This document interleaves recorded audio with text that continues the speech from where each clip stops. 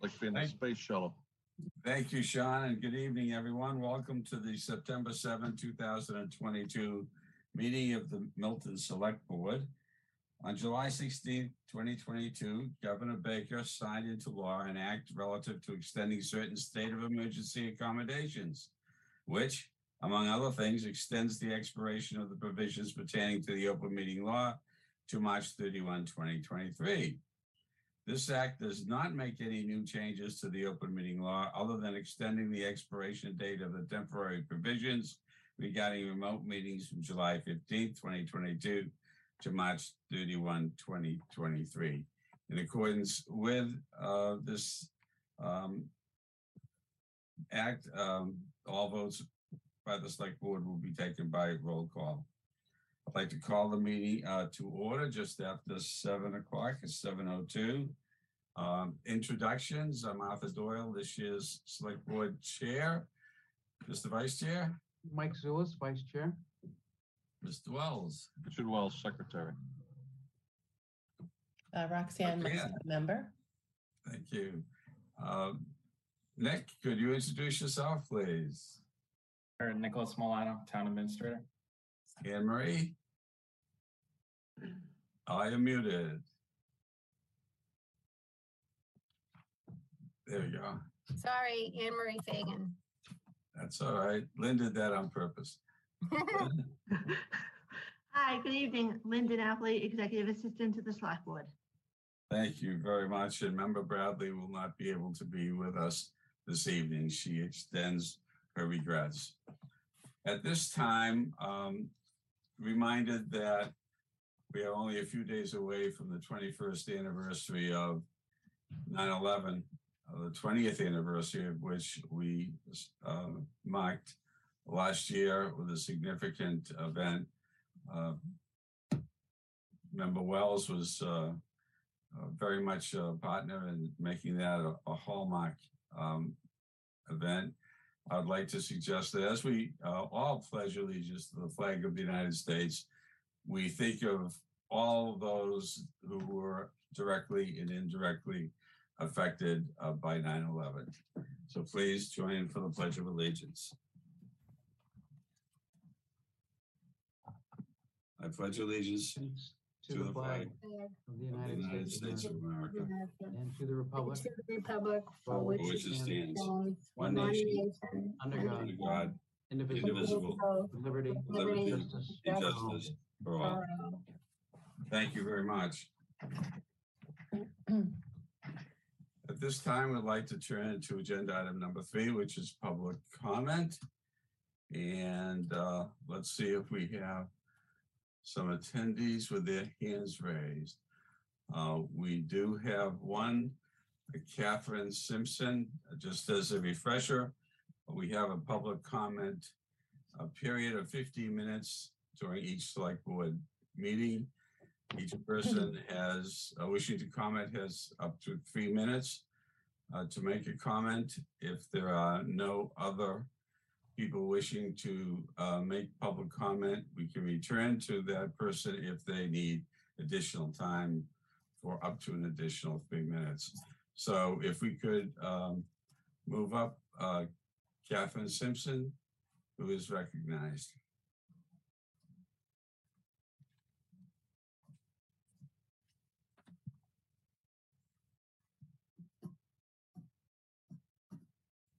Catherine, welcome. Hello, thank you. So I would just like to confirm that you are in receipt of a letter from Dr. Sarah Evans from the Children's Environmental Health Center at Mount Sinai, dated September 6th, 2022. It was sent to the Select Board as well as a couple of other boards in town. And this letter strongly discourages the installation of artificial turf playing fields and fields due to uncertainties around the safety of these products and the potential for dangerous heat and chemical exposures.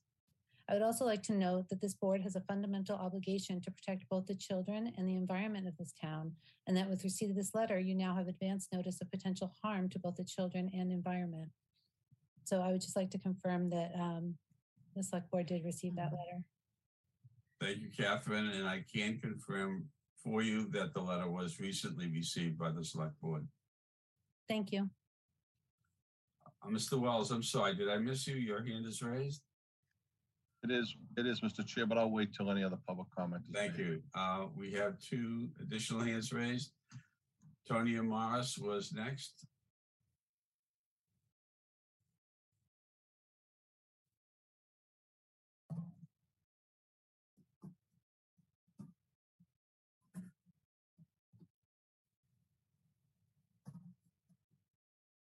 Can you hear me? Yes, Tony, welcome. Thank you for being with Welcome. us. Thank you. It's nice to be invited. My name is Tanya Morris, and I have a colleague, Katie Alma, is on the line. We represent K.O. Scott Associates, and we have been working very closely with Anna Marie and Paige on the D&I initiative. And I really want to give you guys an update on where we're at and where we're going. We were excited about this here. So I just want to give you a brief overview. We kicked off the survey and we had like a 40% response rate, which is not bad. A participant, meaning employees that participated and responded to the survey. The survey. Tanya, if I may interrupt for just a moment. Yes. We do have you on the agenda, the report from K.O. Six. Scott. Okay, I'll wait. For detail. Okay, I'm sorry. Would that be okay? No, that's all right. Yes, I think we're on number 6, so I can definitely wait. Thank you. Absolutely. Paul Makashima, if I'm pronouncing Paul's surname correctly, has his hand up.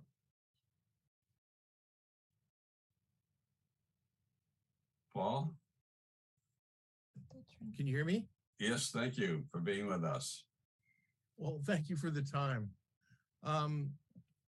In addition to Catherine's request, I'm asking whether you received, whether all the members of the board received a letter from the National Conservation Group, the Sierra Club, which was addressed to, should have been addressed to each of the members concerning their environmental concerns about artificial turf and their opposition to the Guile Road turf field specifically. And if you haven't received a copy of that letter, we can certainly have that resent to you. And if in fact you have received the letters, both letters, we're hoping that those things that will be reflected in the minutes for tonight's meeting. Thank you. Affirmative on that, Paul. And if my memory serves me correctly, we received that letter approximately 2 weeks ago. Does that sound right, Anne Marie? Yes, Mr. Chairman. I'd like to, I'm sorry, one other thing. Certainly. We also wanted to mention that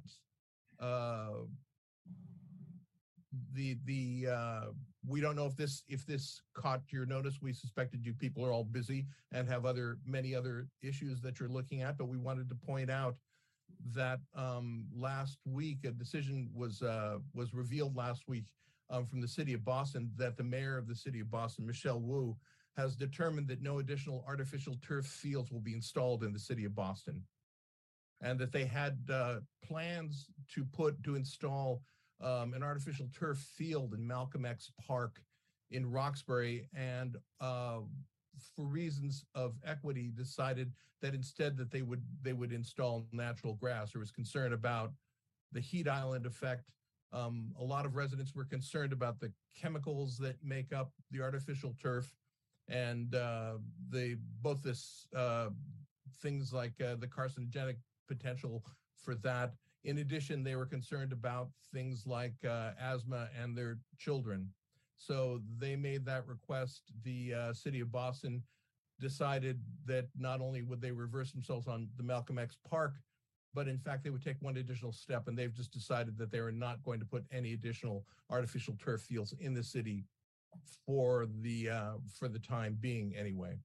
And we have one last request, and this is, I don't even know, you guys might even be the wrong people to address this, but we're hoping that you can ask the Parks Department to begin recording their meetings so that we can watch them, where school is starting up and a lot of us are heading back to the office.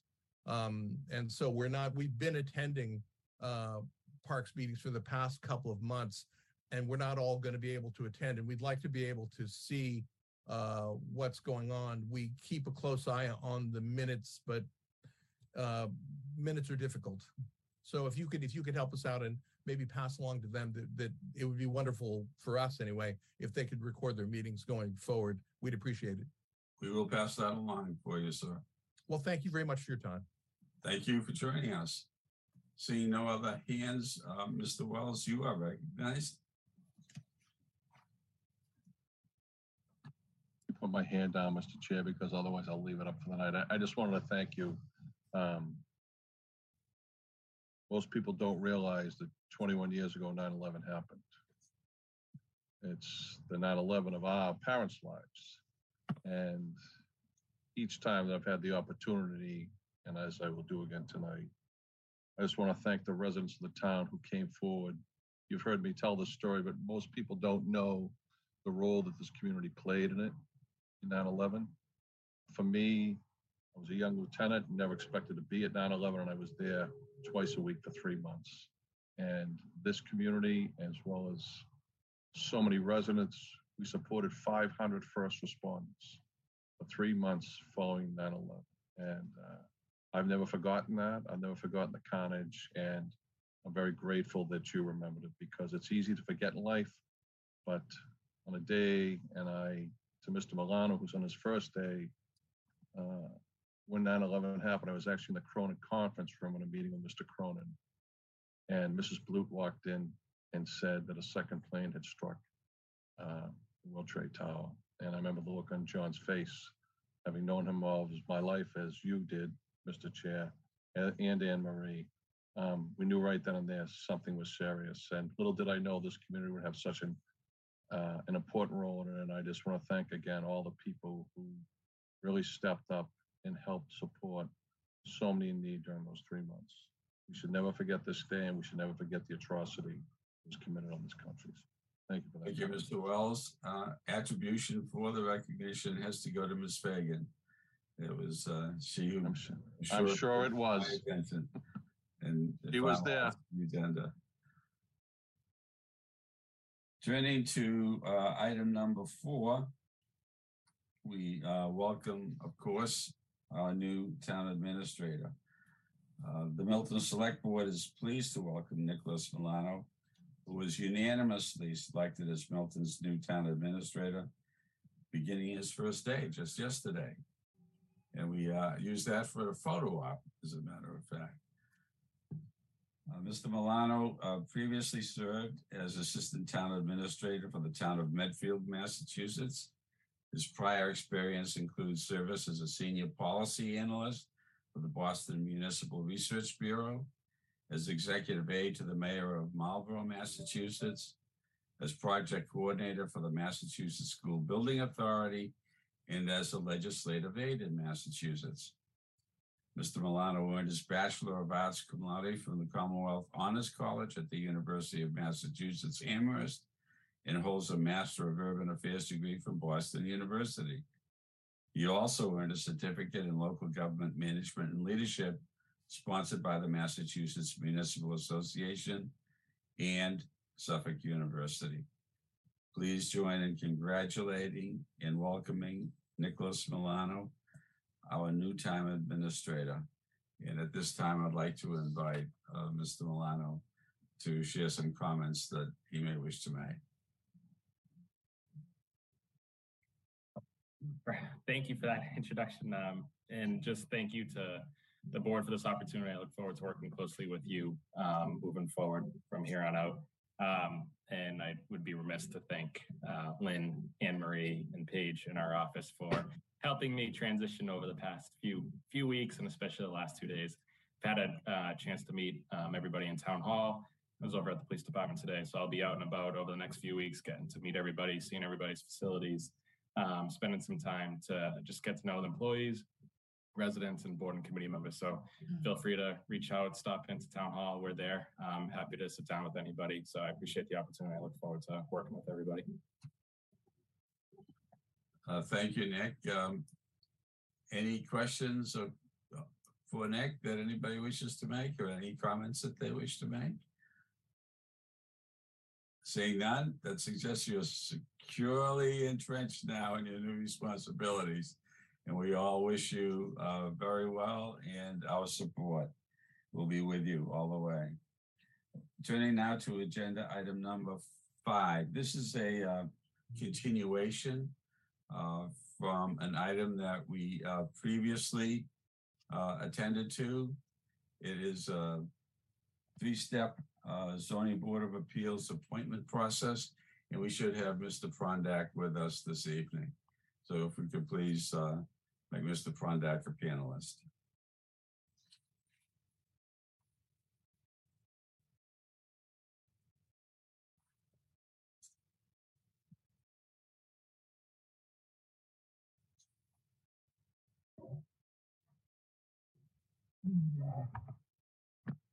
Welcome back, Joe. Thank you, Chairman Doyle, members of the board. Ms. Fagan, Ms. DiNapoli, Mr. Milano, welcome. And yes, we're here for part 3 of what is a 3-part process to appoint a zoning administrator. The process is dictated by the Zoning Act, Mass General Law, Chapter 48, Section 13. In part 1, the board approved some qualifications for the new zoning administrator. In part 2, the Zoning Board of Appeals has appointed Ms. Virginia Donahue-King, longtime member of the board, longtime resident of Milton, and a successful attorney. And so this process, tonight, step 3 is for confirmation of Ms. King in that position as zoning administrator. And I'm happy to answer any questions that I can. Mr. Chairman Leonard of the Zoning Board of Appeals has, of course, with his board, carefully considered Ms. King's appointment, and we're hoping for swift confirmation. Thank you very much. That's most appreciated. And Chairman Leonard wrote on August 29 regarding this appointment. I'll just briefly read a few passages from his letter. Mrs. King is a graduate of Wellesley College and Suffolk Law School. She has been a practicing attorney in the town of Milton for 29 years and has served as a town meeting member for many years. Mrs. King has served with distinction as a member of the Town of Milton Board of Appeals for over 20 years. During that time, she has considered and voted on at least 100 administrative hearings involving all aspects of the Milton zoning bylaw. She has authored numerous clear and well-written zoning decisions and has sat as chairperson on many occasions in the absence of the chairman. At all times, Mrs. King has been patient, kind, and caring in her dealings with the public. She exercises sound judgment in her decisions and is always well prepared, organized, fair, and objective in carrying out her responsibilities to the members of the public and the Board of Appeals. I wholeheartedly and without reservation endorse Mrs. King's appointment as Milton Zoning Administrator and respectfully request that the Select Board of the Town of Milton confirm Mrs. King's appointment pursuant to Massachusetts General Law, Chapter 48, Section 13. Respectfully submitted, John S. Leonard, Chairman, Town Milton Board of Appeals. Mr. Chair, I'll make a motion to appoint Virginia King as a zoning administrator for the town of Milton. Second. Thank you, Mr. Wallace. There's a second from Mr. Zulus. Any questions or comment? Seeing no hands raised by roll call. Mr. Zulus? Yes. Mr. Wells? Yes. Ms. Musto? Yes. Mr. Doyle? Yes. Thank you very much. Mr. Prondak, thank you for being with us. And Pleasure. we'll Good night, join Joe. with you in conveying the appointment to Chairman Leonard. I will pass this along first thing in the morning. Thank you all. Sir. Good night. You're very welcome. And now we will turn to agenda item number 6, discussion update, Hale, Scott and Associates, diversity, equity, and inclusion strategy within the town of Milton. Paige Eppolito is going to introduce this topic for us. Antonia, thank you for your patience. and That's Katie okay. Milton. Thank you. Paige, Oh, yes. Hi, good evening. Thank you. turn to you. Thank you. So yes, I'm going to introduce Tanya Mars. She's from KL Scott and Associates, who will give you an update on the diversity, equity, inclusion strategy that they had come up with for the town of Milton. Thank you, Paige and Chairman Doyle. I'm sorry I got so anxious when you pulled me in and got ready to talk about it because this is some important information here. But just to give you a little bit of information, we KO Scott is a management consulting firm that focuses on diversity, equity, inclusion, and belonging work through government, municipality, state, and federal. And we are excited to work with you all. We've been working with Paige and Anna Marie on what can we do to move this effort forward. We began this effort by launching a diversity, equity, and inclusion survey to the employees. We had about 96 employees responded, which is probably a 40% response rate, which is not bad at all.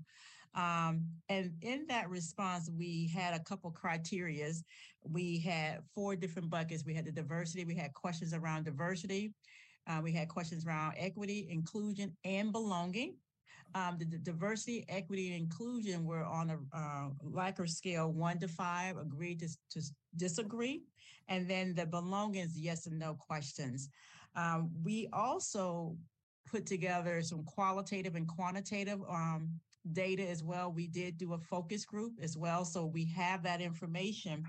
And really from a high level standpoint, what came out of that survey and the information that we obtained and from the document review, current assessment is that we probably will want to recommend more training for this the city of Milton, and also support Paige in the policy development around diversity, equity, inclusion. And when I say support policy, looking at how we're recruiting, looking at our progression policies within the organization. One of the things I also want to mention that Katie has done some additional work around the quantitative. If you want to share some of the topics that came out of that as well. Sure, thank you. Yeah, so as Tanya was mentioning, we analyzed the qualitative data from the survey. So these are the kind of open-ended comments people had sent in. And the themes that emerged had to do with teamwork, collaboration, leadership, compensation, career development. And so using the information, those themes from the qualitative data, we're going to incorporate that, and it is incorporated into our recommendations and the plan for moving forward. So we are really excited about this here because, you know, anytime you do a survey, it's your benchmark, it's your current state. Where are you? And then you can move forward on some things that you can move the effort. I'm looking forward to talking to Mr. Nicholas Milano, getting you up to speed on how we came around the data that we captured and where we go from here. So we just want to come on and kind of meet you all and tell you what we have been doing behind the scenes. We did debrief the information to the department heads, Anna Marie and Paige. And so now with the recommendation, we can now be informed to push it out a little bit more. But we wanted to wait to talk to Mr. Molino to see if he had some insight of how he wants us to do things once we catch him up on what we've done. So that's what we wanted to report out. So I guess I asked, are there any questions that anyone may have?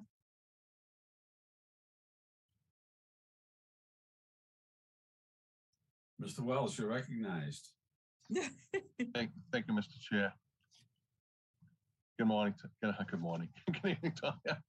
You're better off being, listen, you're better off being in agenda number 6 than public comment, because 2 hours here and you're all set. So just with regard to training, is this something that KL Scott would facilitate, or would you want to farm this out? How would you want to proceed? Yes, we are. I'm going to be working closely with Paige, but we are going to facilitate the training, and we're going to customize it according to what we believe that with your collaboration or with the team collaboration on the topics. It would be virtual. We'll probably do a management track and a staff track. We do believe that managers are ambassadors to help us move this process forward, but we also want employees to know what it is. So we're going to come from it from an awareness approach, and we want it to be interactive so people can walk away learning. Did I answer your question? Oh, yeah, Okay. absolutely, you did. Thank you very much. Thank you, Mr. Chair. Absolutely. Ms. Musto, you're recognized, then Mr. Zulus. Thank you. And so with the trainings, are there several trainings that go along with this? Is it a one-time training? Is it over a period of time? Can you tell me a little bit more about that? Yes, thank you for asking that question. It's going to be a series of trainings. Some of the trainings that we have identified, and we're going to get them finalized. We want to do the foundations of D&I. We do want to do unconscious bias. We do want to talk about crucial conversations to help managers have those kind of conversations. And then we are going to talk about probably microaggressions as well and anti-racism. Those are some of the ones that have been brought up, but we are open to cultural competency, different training. So it will be over a period of time. We're going to map that out with Paige over the period of time, and then we'll do a communication launch so employees can participate in it. We did recognize or talk to Paige about it, and we want some of the training to be mandatory because in order to make changes, you want people to be a part of it. Did I answer your question, Ms.? Yes, yes. Okay. Yeah, thank you. Any follow-up, Roxanne? I was just wondering if you foresaw that the trainings would be like a yearly training competency kind of thing, or how you envisioned it. One of the recommendations, that's a great question, is that and that's where we talked about supporting Paige and some of the policy development and processes. We do want, for like onboarding new employees, we do want to have a track for that. We do want to take everyone through this process, and then we reevaluate the ones that we wanted refresher courses.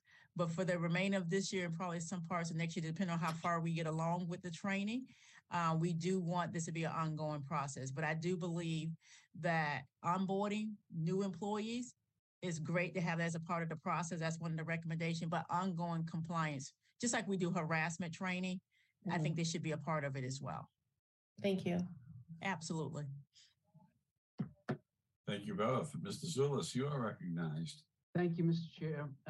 Ms. Morris, Ms. Elmer, thank you very much for this start. A couple of questions. One is, our Equity and Justice for All Committee prepared a report that this board accepted last March, and that included a draft townwide policy on DEI. And this board did a first reading of that, but I think we put off the adoption of that policy subject to your findings and subject to your feedback. And have you had the opportunity to see that, and will you be able to weigh in on that with what we may do to improve it? Paige, was that one of the documents that we got? I don't think we got that document. And okay. If you can send it to me tonight, as early tomorrow, I would love to be able to, because we got enough quantitative and qualitative data to weigh in on that. And it may, we can send you the their committee, their final report from March. They did a survey as well last fall. So that might, but that was more of a resident survey. It wasn't an employee survey. Okay. So I think we can send you the whole report, and the proposed policy is one of the appendices. It's appendix. That'll be good to cross compare, because how we came up with our data and our recommendation, we looked at three things: the focus groups, the document review, which is a literary review, and then the survey. And that's how we came up with our recommendation. But it would be great to see that, because there may be some correlations. So I will, if you can send that to me, I'll be glad to look at that and we can weigh in on that. Great. Thank you. And then second, as I read the initial report, it appeared that we have a lot of work to do on this. You do, and yes. The scores did not, at least to my eye, didn't read very well. So I wonder if you could give us a little flavor of that. Yes. So, okay. So one of the things I would want to say is that there is no pass or fail. However, there are some opportunities. The score was a little bit lower than usual. However, it could be for a number of factors. You know, we only had 96 employees out of 239 participated. So that could be one. And then also it's just a benchmark as well too. And I think that we can look at, because a lot of things we may be doing well, we just may have to communicate it a little bit different and give people access to what we are doing and maybe have clearer policies in place. But it's not unusual to have a lower score for the benchmark because sometimes employees don't know what they're going to do with the data.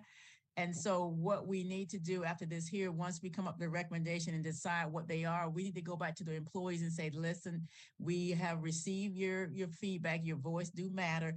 Here's some of the things that we're going to prioritize. And then when you do another one in the future, you'll see those scores go up a little bit higher. All right, well, that's very helpful. Thank you. And then, you know, in conjunction with the report that we'll send you, that committee, that advisory committee that we had made a number of recommendations that you'll see as well. So you might be able to marry some of those with, yes, with the work that you're doing. And one of the recommendations is that we have a permanent committee that we're going to talk about later tonight. So you'll see that, and you know, certainly any help that you can give us in implementing those recommendations, I think would be very helpful. So right. So I will be giving Paige and Mr. Molino a copy or the current assessment with the recommendation. And then the next thing we do is the last piece that before we get into training, it's a solution analysis where we come up with some goals and activities so we can have something that can chart us our pathway. So we won't jump into training just yet. We got the data for the survey, the recommendations, then we get into solution analysis, which is here's some of the solution with some activity, almost like goal setting. mm-hmm. And then we can do that, and then we get into training. Great, thank you. Absolutely.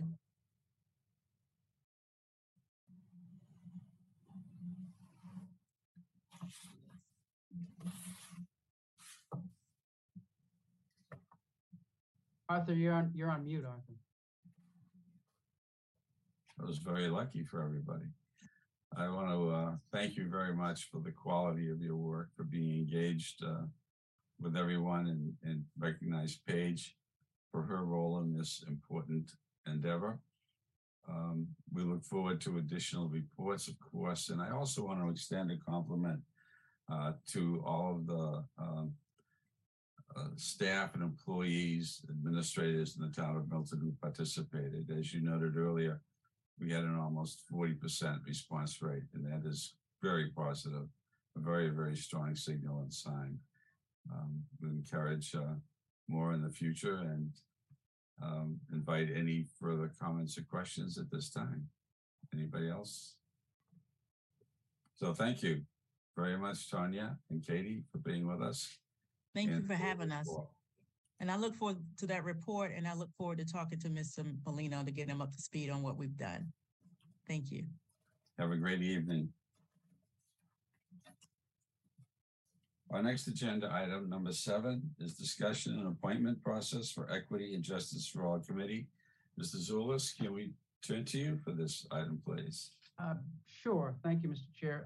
Back in March, the board approved the establishment of a permanent advisory committee on equity and justice at the recommendation of the advisory committee that we had on equity and justice. And so we have that permanent advisory committee with a charge and with a proposed membership. And so now it comes to us to populate that committee.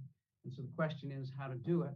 My understanding is that we don't have any current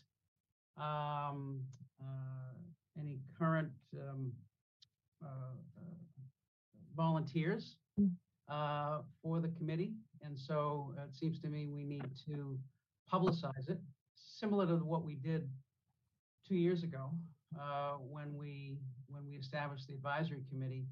We publicized it through the website, through an email blast. I'm pretty sure we even put an ad in the Milton Times as well, in order to encourage volunteers. And so I think it's important to do that here, to publicize it in all ways that we can. And we're going to talk about the youth task force later on.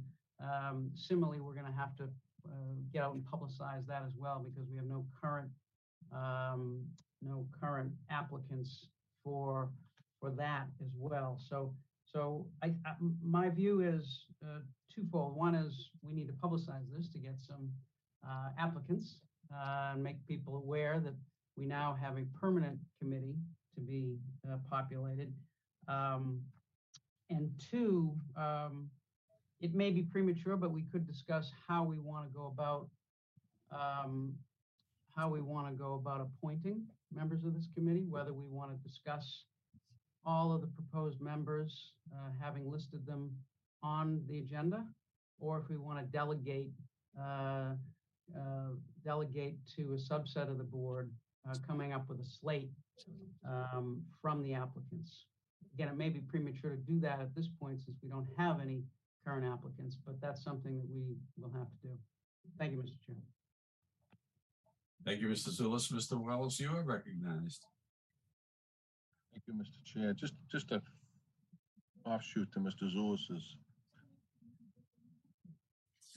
comment that with no applicants. I thought that we were going to appoint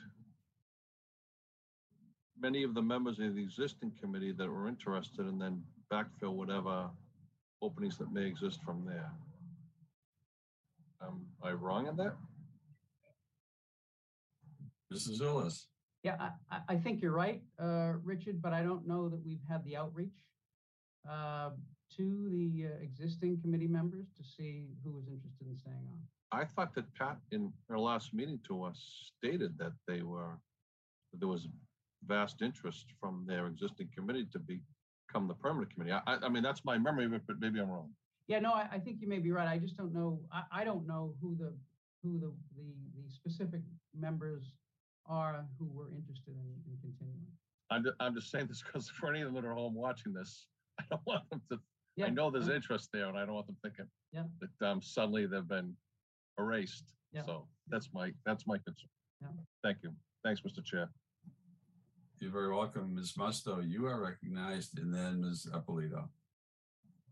Yes, I just have a couple of comments.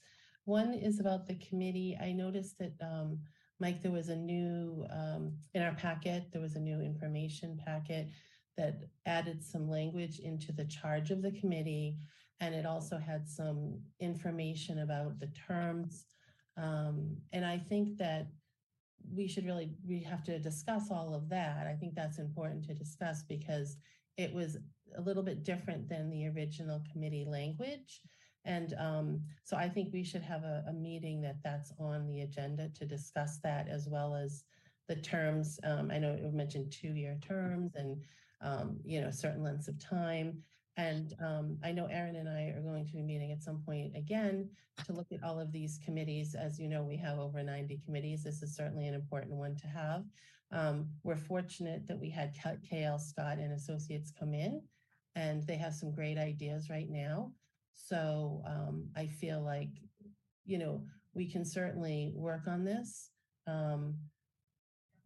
But I also feel that we want to get it right. So my recommendation would be that we need to have some time to talk about those extra points that were in that description.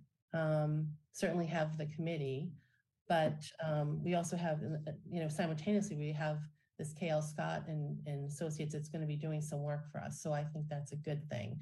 So I feel like we're sort of covered, in a way.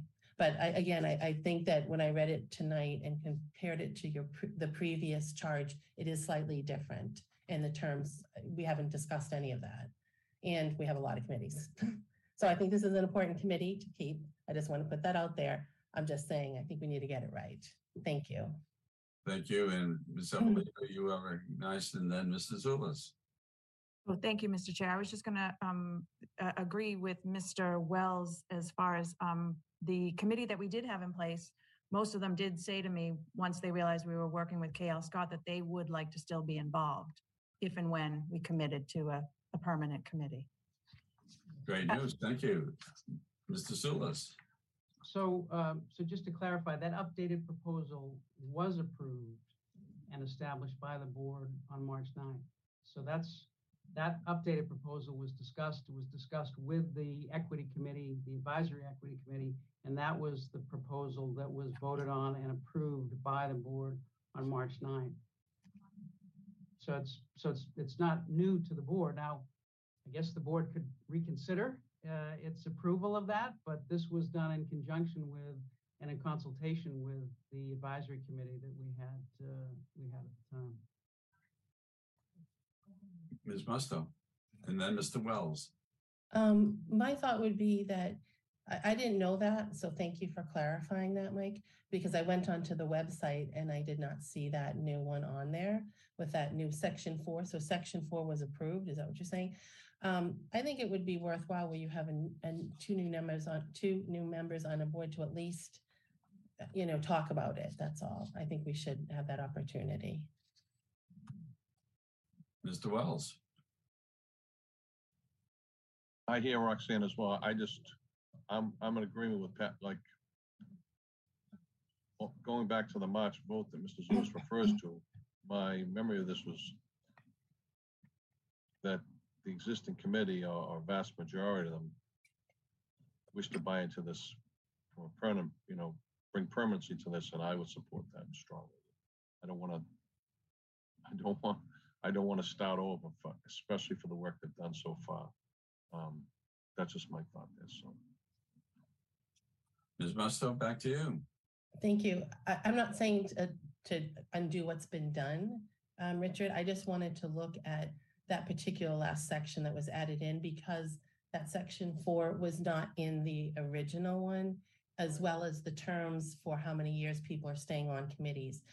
Because I feel like we don't have any consistency on, like this is 2-year terms or up to 6 years. Yeah, there's different terms, that's all. So I think it would be worth at least looking at. And again, I'm not trying to undo anything except for this, at least let's look at that. Okay. And Mr. Zulus. And absolutely, we can do that, just with the caveat that those were direct recommendations from the committee for us to, those were the changes that they recommended and that we discussed with them in the meeting. I guess the question is, regardless of how many we have to appoint based on how many of the existing members are still interested, I still think it makes sense to publicize this, to generate more interest, whether it be just through the website and email blast, or we do something with the Milton Times. I think it's important to publicize this as widely as possible so we can generate some interest in it. Thank you for those contributions, one and all. Very, very helpful. Mike, helpful to you? So have we agreed to publicize it, or is that what we're going to do? Mr. Chair? Mr. Wells?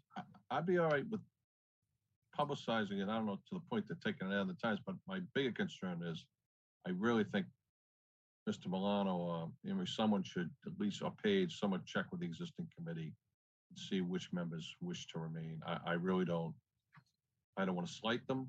I mean, they stepped up and took on a task at a time when it was needed, and I just don't want to, I don't know all of them, but for Pat especially, I've worked with that woman for over 25 years on these issues in this community, and she's watching TV. Pat, send us something, just send a smoke signal, tell us you're interested in it. Like, I just want to, and for the continuity of the work they've done so far, if we start with a brand new committee from scratch, who knows what they might want to do. So that's just my own thought. I just want to make sure that we do not slight any of existing members or the work that they've done. That's all.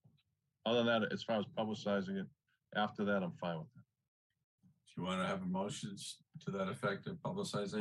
I'll make a motion to publicize it, but I'll include in the motion that we first check with the existing members to see which members are interested. Thank you, Mr. Wells. Second.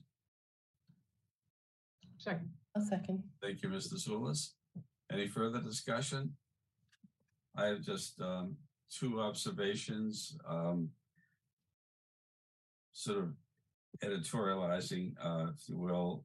in the third line where it reads advancing equity and justice for all, with a focus on eradicating from the town of Milton. I thought based upon the context, there might be inserted the word inequality. Is that a friendly amendment, Mr. Chair? It is a friendly amendment. I'll accept that. I'll accept that. And then in the following line where it says oppression, racism, injustice, and violence, I would suggest that and be changed to or, so that it doesn't have to be interpreted by anyone or misinterpreted by anyone as all of those, but any one of them.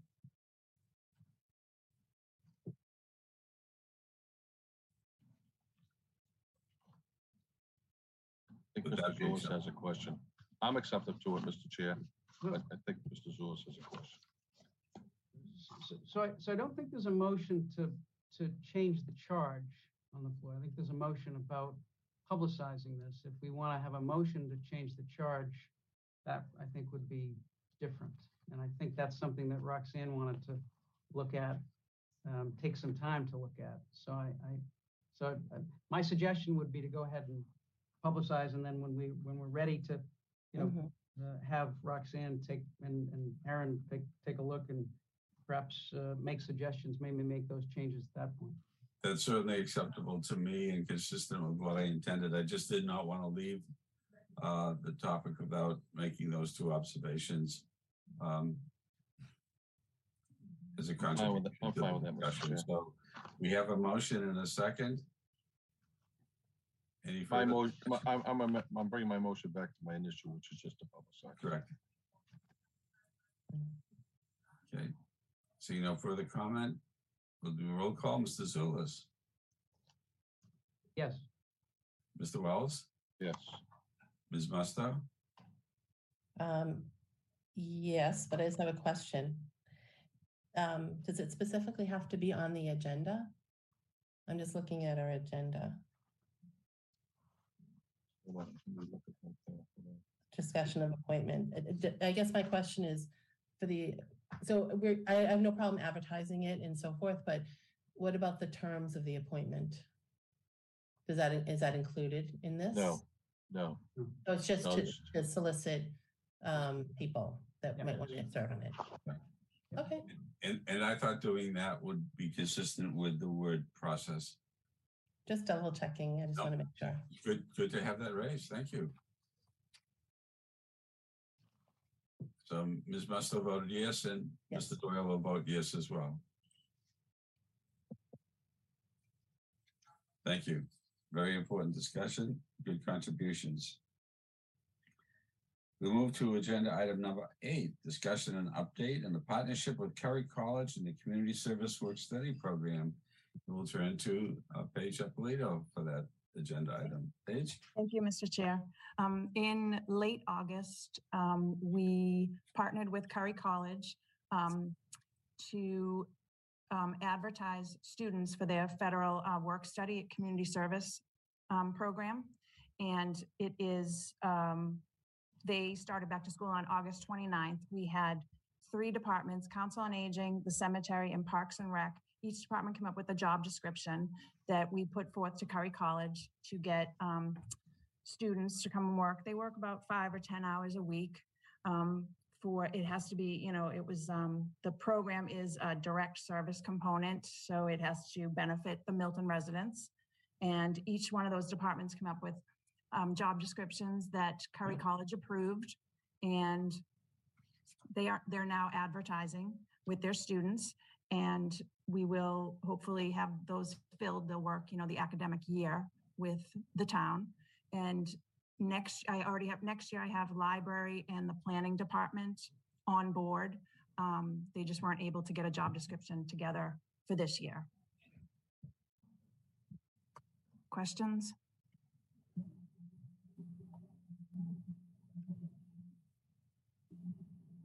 Mr. Wells. Thank you, Mr. Chair. I just want to once again thank President Quigley. I've said this many times. He is clearly, in his staff at Curry, clearly a partner in this community in so many ways. And I just want to thank them once again for engaging with this community to make the quality of life and the opportunities for people who live here as well as his students who attend there, always better. Thank you, Mr. Wells. I'd just like to add that once upon a time, I served as a university financial aid administrator with the work study program being a part of that program office's portfolio, and the benefits that are realized by the students involved, not only in terms of the financial benefits, but their growth and development and contributions to the community can never be underestimated. And we're very, very fortunate to have Kerry College and Page working together in collaboration to bring this asset to our town and our citizens. So thank you. Thank you. Thank you.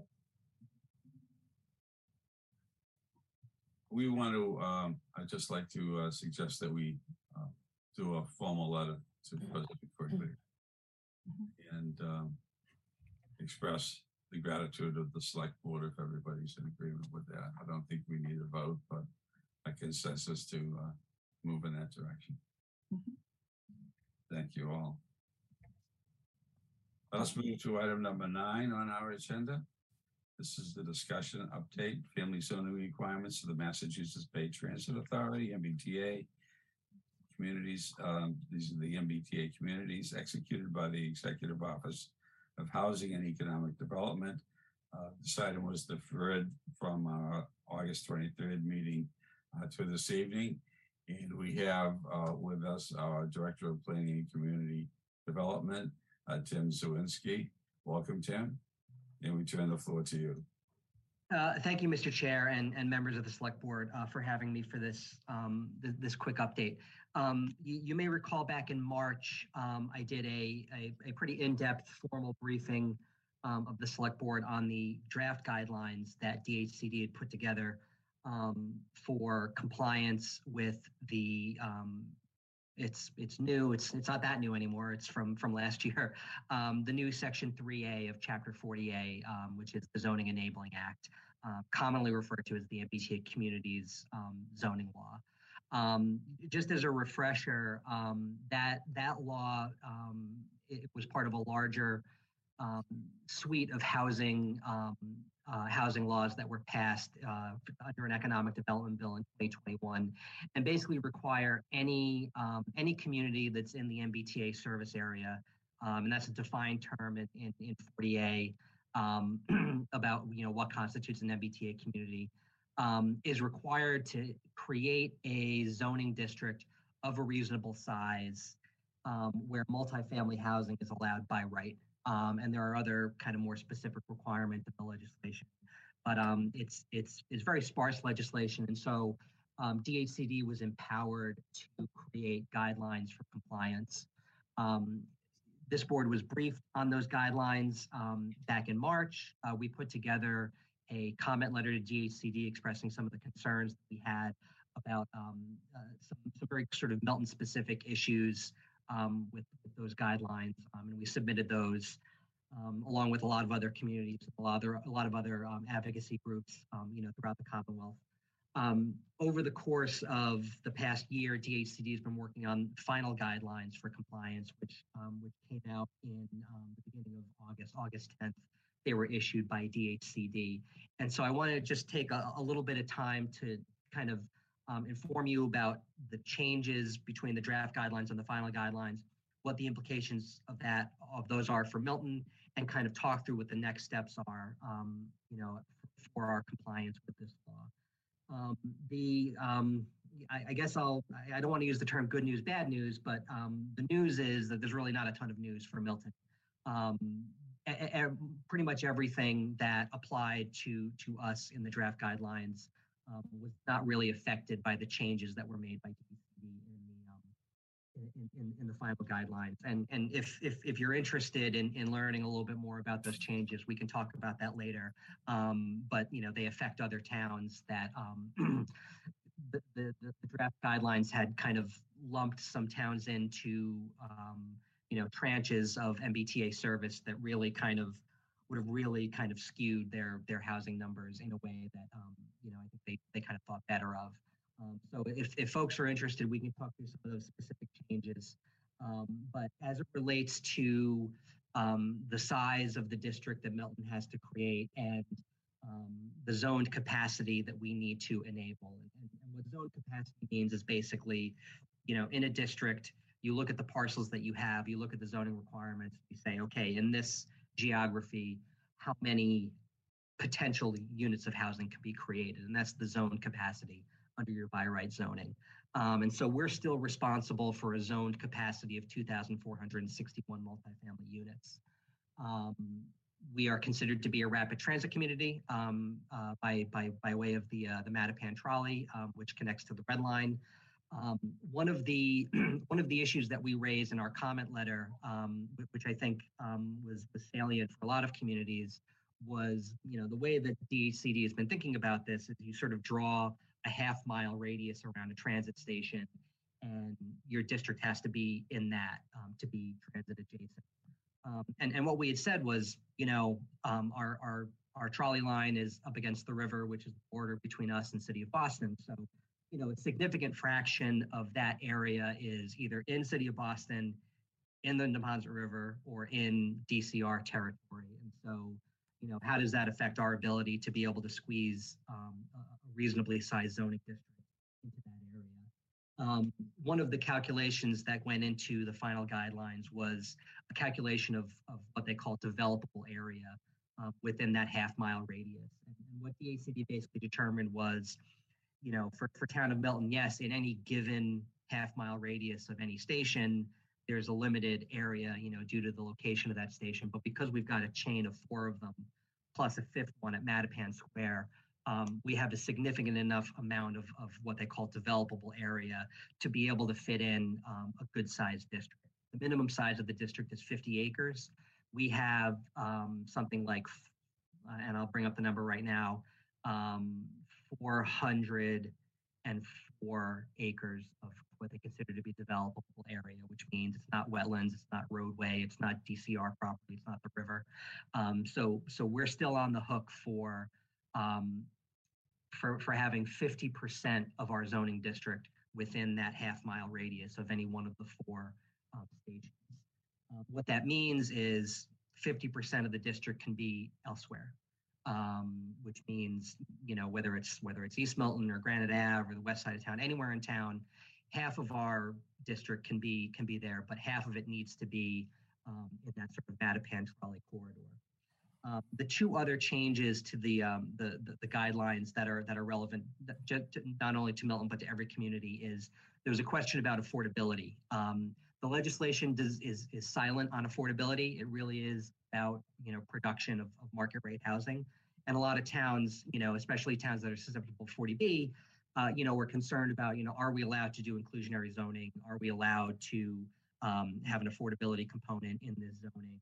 And what the HCD basically said was yes, but in order to prevent towns from, I'll use the term weaponizing, inclusionary zoning to actually prevent multifamily housing, they put a cap on the percentage of units that could be affordable in one of these MBTA community compliant districts. So we can have up to 10% of the units in this district be affordable.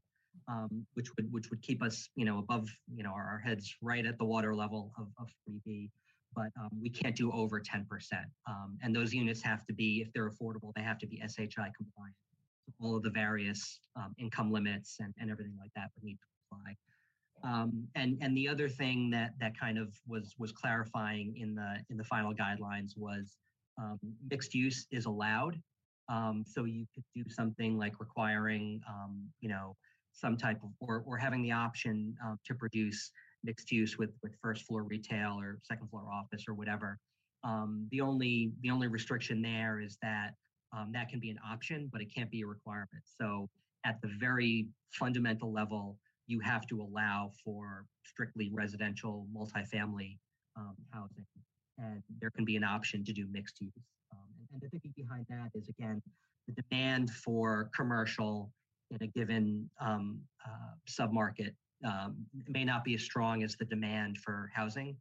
And so, again, if there are too many requirements for commercial use, then you may not actually get units produced under these guidelines. And so I think that the upshot of all of the updates is really DHCD kind of thinking really critically about how do we give towns the tools to have the maximum amount of flexibility to do something that works for their individual community, while also ensuring that towns are producing zoning districts that have a reasonable expectation of units being built.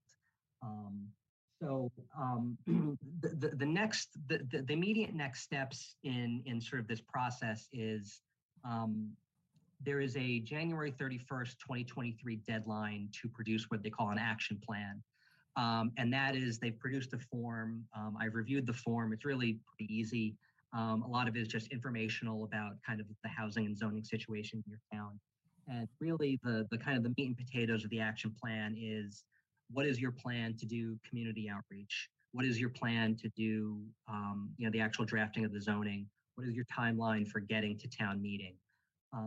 They want to make sure that towns are engaging in these activities and have something to hold towns accountable to, for actually, doing this in a timely way. So that's something that is really, it's a January 31st, 2023 deadline.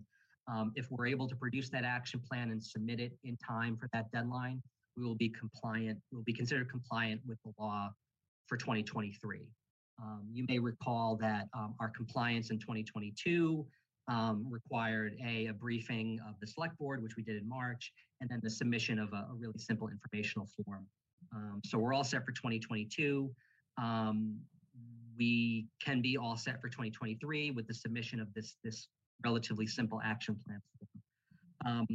I currently have out a grant application through the Executive Office of Housing and Community Development for technical assistance funds to get a consultant to help us, with the community outreach and the sort of the drafting strategy for this. So my department's prepared to fill out this action form. What I need, I guess, from the select board is, the thumbs up to go ahead, basically. This is something, there are communities out there that are really wholeheartedly embracing this new law. There are others that are a little resistant, to doing it. The thinking being that the penalties, the loss of grant funding or the loss of eligibility for certain grant funding, including MassWorks, is sort of not commensurate with what they see as the impact of doing one of these zoning districts. I don't want to go too far out over my skis in terms of kind of taking the next, baby step in this process. So it would be great to have, an affirmative kind of go ahead to put this action plan together. And to utilize, hopefully we get the grant and have the ability to go out and get a consultant to help us with the drafting. What I'll say is that, it's the law. So there's that. I'm trying to focus on sort of the positive opportunity for the town of Milton here. There is a lot to be gained, I think, from doing this in a really good faith and kind of deliberate way. I think that looking at our land use regulations and using this MBTA communities legislation as a tool to kind of look at our zoning, can have positive implications for tax revenue, positive implications for climate change resilience. And the next item on the agenda is a discussion of the work that we're doing on that.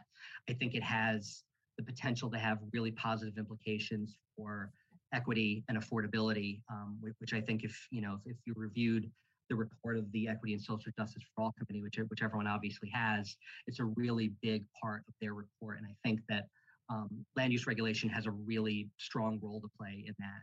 So I think it's a really positive opportunity if we embrace it and really try to do it right and figure out how it can work best for Milton. I do want to focus on those positive implications. But what I will say is, in the discourse around this legislation, like I said, there are certain towns that are just sort of, the juice isn't worth the squeeze on this. And we don't think that there's going to be compliance. And what I would caution about that attitude, and we haven't heard a lot of that here in Milton, which I think is very positive. I think people have been, really trying to kind of figure out what the best way to do this is and waiting for the final guidelines. But I think, we just saw yesterday an election where, barring, unforeseen circumstances, I think we're going to have a new governor in Maura Healey and a new attorney general in Andrea Campbell, both of whom have centered housing and affordability and housing justice as really significant parts of their platform. We've also had, commentary from the executive director of the Massachusetts Housing Partnership, which is a quasi-public agency that collaborated very closely with DHCD on, the production of these guidelines, basically coming out and saying, be careful if you're out there and considering, non-compliance with this legislation. It's a statutory mandate, and the consequences of this is a quote from Clark Siegler, who's the executive director. The consequences of non-compliance will most certainly extend beyond loss of a few state grants. It's a little bit of a kind of a wild card as to what any new administration is what approach they're going to take towards non-compliance. But I think we really do need to make a good faith effort at this. Again, for those very positive reasons, for the opportunities for growth and development in our community, but also, to stay on the right side of the law on this. So that's my update. Happy to answer any more specific questions. And I think coming out of this, just either the okay or the commitment to further discussion of the okay of pursuing the submission of an action plan for compliance. Thank you, Tim. And I'd like to open the floor by recognizing our receipt today from the Affordable Inclusion Milton, a recommendation that we move ahead with drafting an action plan so that Milton can stay on schedule. Mr. Wells, you're recognized.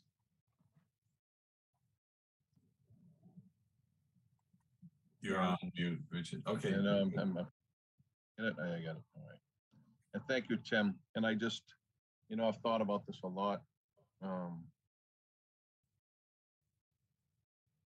2,000 units in the town of Milton, particularly along, tell me where I'm wrong here, Tim, because I want to be very forthright here.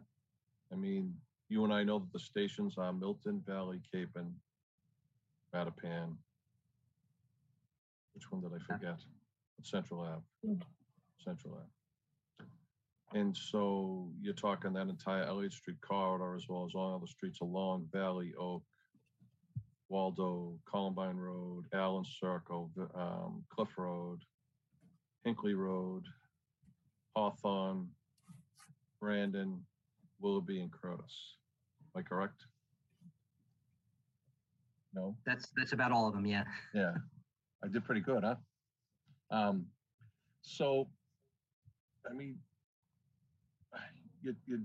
2,000 units would really, we've, as you know, we've been dealing with the affordable. We have 700 units before us over the past 5 years I've been here anyway. 2,000 units would, particularly in those neighborhoods, would clearly alter forever the layout and the appearance of and the quality of life of what those neighborhoods would become given to what they are today, correct? The only way to do this would be, so if I'm developer Jones and I want to develop and I buy 4 houses on Valley Road, say, which is a dead end, which abuts the station. And then I buy those, because the only way to get it, it's almost exclusively, you tell me, would you agree with me? It's 95% single family homes? Yeah, it's predominant. There's a smattering of 2 families in there, but we've all driven up Elliott Street. We know, what the look and feel. Right. So there are apartment buildings there. Smattering I'll give it a smattering, but I give it with a small s. So having owned a 2-family home and stuff, so that they are hard to find. 2,000 units would almost force this community to have to go to like a city form of government. The impact on schools, public safety, public works, everything would just be. We look at the pushback we get just on the affordable projects and the affordable projects that have been presented to us. I mean, Blue Hill Ave, Canton Ave, Brush Hill Road. I mean, you're talking historic pieces of this community and transforming them into, and I get it. I mean, I get that on the 40B. So now you're taking 40B and you're quadrupling. I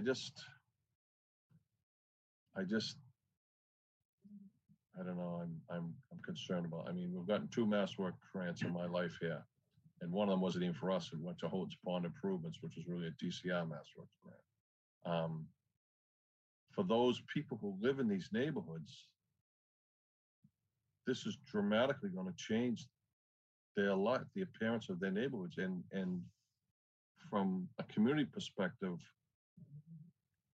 you know, look at overrides now. What will happen then?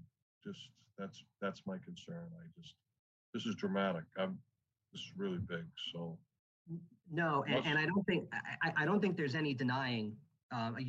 Nothing that you said is out of line or out of left field or something that everyone isn't really thinking of, and it's totally, absolutely valid. What I would say is, and this is, why I think it's important to get the professional help from sort of legal and zoning experts, and really kind of take a really close look at, what would implementation actually look like. And one thing that I'll say is there's sort of 2 things that I think we have going for us. One of which is that half of, that zone capacity, when we say 2,400 units, if not a single unit gets built, we are still complying with the law. And I think the point of the law is to sort of loosen up regulations to encourage building. But I don't think anyone anticipates that, there will be, this flood of hundreds of new units on Elliott Street in a single year or even a 5-year period. I think there's an understanding, because again, this is a regional kind of law. There's going to be a lot of building going on everywhere. And so there is an element of it being spread around. But on a sort of individual community level, only half of that zone capacity needs to be in that sort of Elliott Street corridor. We can choose anywhere else in town that we might think is appropriate for, so there is an element of being able to spread that around. And the reason I say that is because, and I raised this concern during my original briefing, I raised the concern, in our comment letter. The parcelization that we have in the Elliott Street corridor is really the original zoning that we had in town, 5,000 square foot lots, with single family, sometimes 2-family houses on it. So it's really not an area where you think of, this would be a really appropriate area for big apartment buildings. The thing that we have going for us is multifamily is defined as 3 units or more. So, just the sort of quick and dirty math on this area is, if you allowed 3 units on a 5,000 foot lot, that's obviously a lot more than is currently zoned for or currently exists, but it's not another Hendry's building. You exceed 15 units per acre with that. And so that is a way to sort of create zoning that, will obviously affect the density, will obviously have impacts, but won't have those dramatic sort of really acute, huge impacts that a bigger multifamily building would have. And quite frankly, we don't have the parcels in this area for larger buildings. So if we wanted to rack up units on a larger parcel with sort of kind of more traditional multifamily buildings, we would need to look elsewhere. And again, Granite Ave, East Milton, Randolph Ave, Blue Hill Ave, Blue Hills Parkway. These are all, the town is, it's wide open for half of that district. And so, there's really, you have a lot of latitude to create sub-districts that are kind of more appropriately geared to the parcelization and the neighborhood character you have. But again, you're not wrong. It is dramatic. It's a lot of units. And it's something that I think we need to kind of really think deliberately about. I'm thinking. Thank you. Oh, Arthur, you're on mute.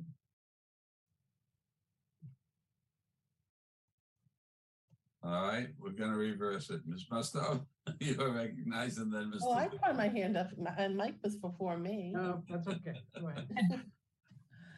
All right. These frames keep moving, and that's Well, I have a couple of concerns about the zoning. So I know, Tim, that you had mentioned that it's, 2,400 units approximately, right? So it sounds like your thought is, that we should prepare for it. But my thought is, the flip side is that although it may not get built up, we have to anticipate that it would happen. Meaning that if we go with this kind of MBTA zoning that allows for 2,400 units, for us to say that we'll put these zones in and we'll be compliant and we sort of check the box, we can't assume that it's going to be that we're checking the box and nothing's going to get developed, meaning that that could get developed, right? I'm wondering, number one, what are other towns around us doing? So what are some of the towns in the suburbs doing that are affected? I'm sort of curious if you've had any conversations with any of the planners around the area to find out how they're handling it. And, again, I'm concerned about this because of how this will change these areas and congest areas more than they already are. And I'm with Richard on this. It'll forever change these areas of town. And even if you have the housing down by Capon and Elliott Street and putting them elsewhere, it's still changing the character of the town. So I guess my question is, first, have we talked to any of the other town planners near us to sort of get a sense what they're doing and how they're tackling this? And my second question is, if you get this kind of a technical assistance grant, what exactly will it do? And is it something that you have to go with in terms of, if you get the grant, does that mean you have to apply that you're going to do this? Or is it sort of more informational to see how this would happen?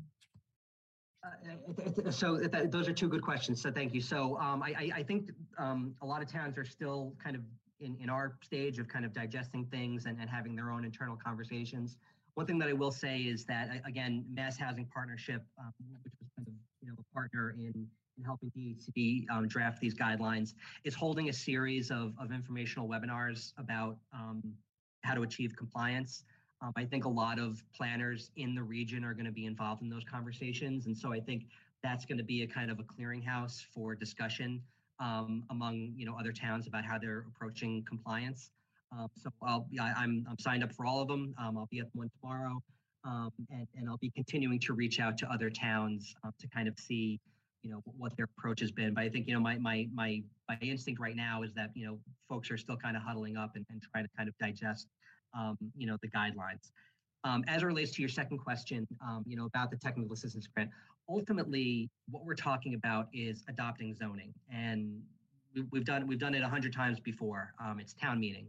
Town meeting has to adopt zoning, and then you back into that process of there's a planning board hearing, there is a community outreach process by which we sort of reach out to stakeholders who are impacted by the potential zoning, and in some cases we have professional help to help us draft this. And so really what the technical assistance grant is really to sort of pay a consultant to come in, help us convene stakeholders and kind of take their input into account and really do a lot of the technical work around all of the technical aspects of zoning, setback requirements, heights, floor area ratio, all of those things.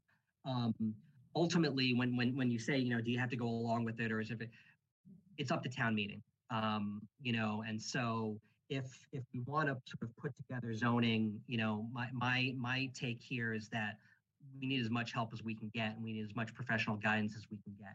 Because what I'll say is that there's going to be an article at town meeting, whether the planning board puts it forward or the select board puts it forward, or 10 residents in town who care about this issue put it forward.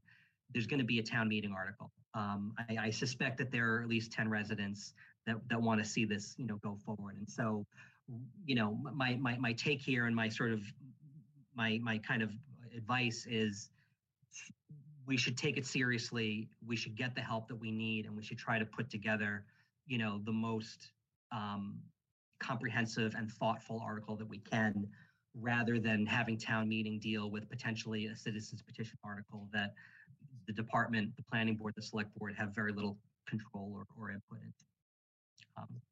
So hopefully that answers your question. It's up to town meeting to take or leave whatever we come up with. Ms. Musto, do you have a follow-up? Yes, I'm just wondering, Tim, are you discussing this with the planning board in terms of how an article, if they do that, would come through, or what's the process, I guess? Yeah, so I've given the planning board a similar briefing to the one I gave tonight. With the guidelines came out, and we had a planning board meeting like the next day. So I was able to kind of give a really sort of immediate briefing to them. They will be involved. It is ultimately it's zoning, and so one way or the other, it's going to go through the planning board. But again, like I said, as we go through this process of discussing, what the best way to do this is, I can't speak for the planning board. I don't know if they're going to say thumbs up, let's do it, or we don't want to do it. But I guess my characterization tonight is that one way or the other, whether it's the planning board or the select board or a group of residents, we should be getting ahead of putting language together and doing the analysis and really sort of drilling down into community outreach and really a smart strategy for this. So the planning board doesn't yet have a standing item on their agenda on this, although I suspect they might, because it is a big issue and they're going to be involved as much as they think it's appropriate to be involved. Because I think ultimately it's probably the best course of action for the planning board to handle zoning articles. And so they're kind of doing what we're doing tonight and kind of mulling these things over, reviewing the guidelines. I anticipate there'll be a future agenda item where they start to strategize about what their position and what their tactics are going to be. Thank you, Mr. Zulus. Thank you, Mr. Chair. It strikes me that we're not at that point yet, at the zoning point. The point we're at here is preparing a draft action plan to comply with the statute. And our planning director has come to us for direction on whether to prepare a draft action plan for us to see what this would look like and to determine whether it would be submitted by January 31st. And so it seems to me that it's appropriate for us to do that. So I'm going to make a motion to direct the planning director to prepare a draft action plan pursuant to Chapter 48, Section 3A.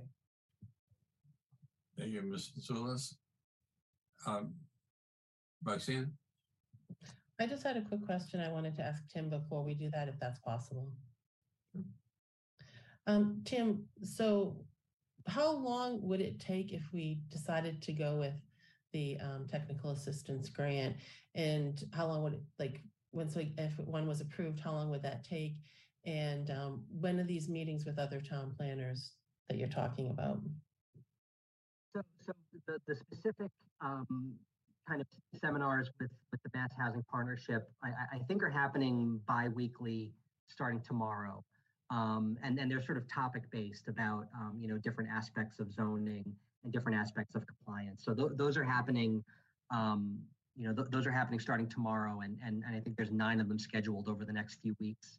In terms of, my outreach and correspondence with other town planners, that's more informal. So it's something that I've started to kind of poke around a little bit. I'm certainly definitely interested in what other towns are kind of thinking. So I can absolutely kind of ramp up those discussions and that outreach, kind of see, what other towns are strategizing about. In terms of the sort of the timeline of, utilizing the technical assistance and kind of, doing the drafting of the zoning, the deadline for compliance. So I said the action plan is necessary for compliance in 2023. The deadline for future indefinite compliance is the end of the year 2023. So effectively, we need to have a zoning passed that is compliant by December 31st, 2023. So effectively by fall town meeting of 2023, if we decide to have one. So, my goal would be to kind of follow that and sort of back into a schedule of, again, community outreach, drafting, readings at the planning board, readings at the select board if the select board's interested in being involved at that point, to effectively prepare an article for a fall town meeting in 2023. Now, what I'll say is December 31st, 2023 rolls around and we don't have a zoning district approved. The town doesn't turn into a pumpkin. It just means that we're not compliant. We can't, apply for MassWorks or other grants. Like I said, I don't know what the new administration is going to do, in terms of pursuing other means of compliance at that point. But I think, again, if we're showing a good faith effort of, trying to put something together and it just doesn't happen, by a fall town meeting in 2023, I don't think it's the end of the world, but I think the demonstration of progress is going to be something that's important. So the specific answer to the question is I'm trying to back into a timeline that gets us to a fall town meeting. And so, a lot of that work would probably wind up happening, in the sort of the winter, spring, early summer, to get an article prepared. Ms. Musto.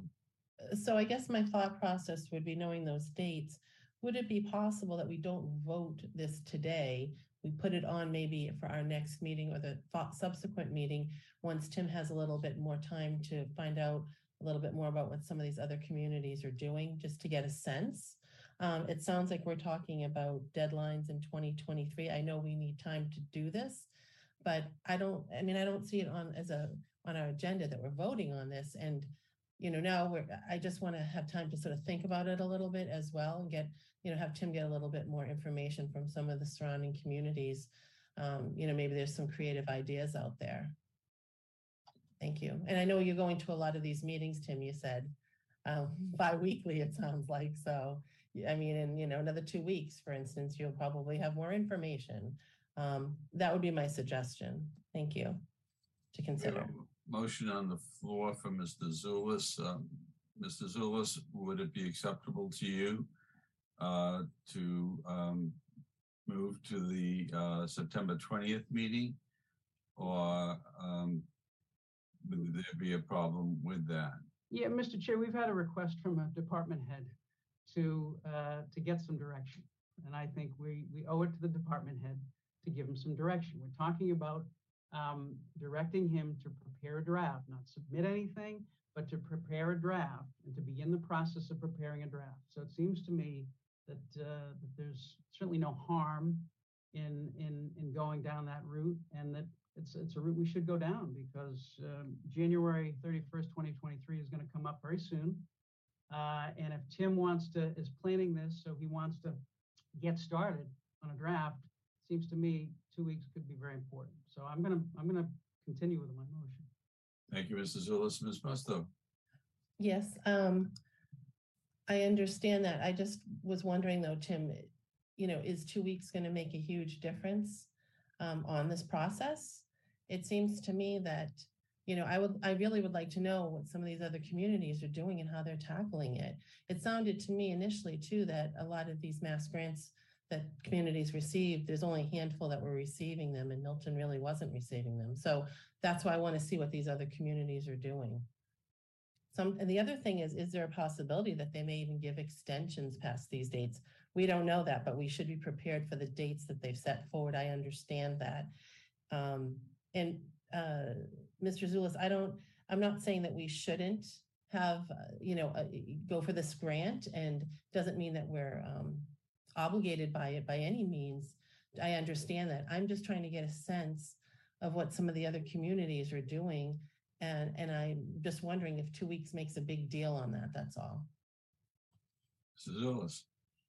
Tim can certainly come back and report to us what he learns during those 2 weeks, but that doesn't stymie him from beginning the process that he has asked us to begin here. And so it seems to me that there's certainly no harm, and it could be very helpful to our department head if we accede to the request.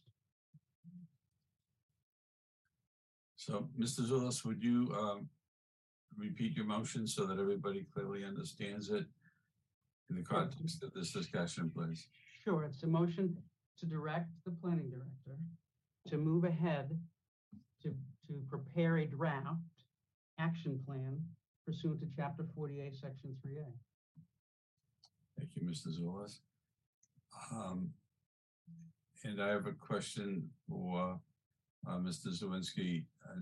The technical assistance is what you're going to be seeking to support the work of that draft. Is that?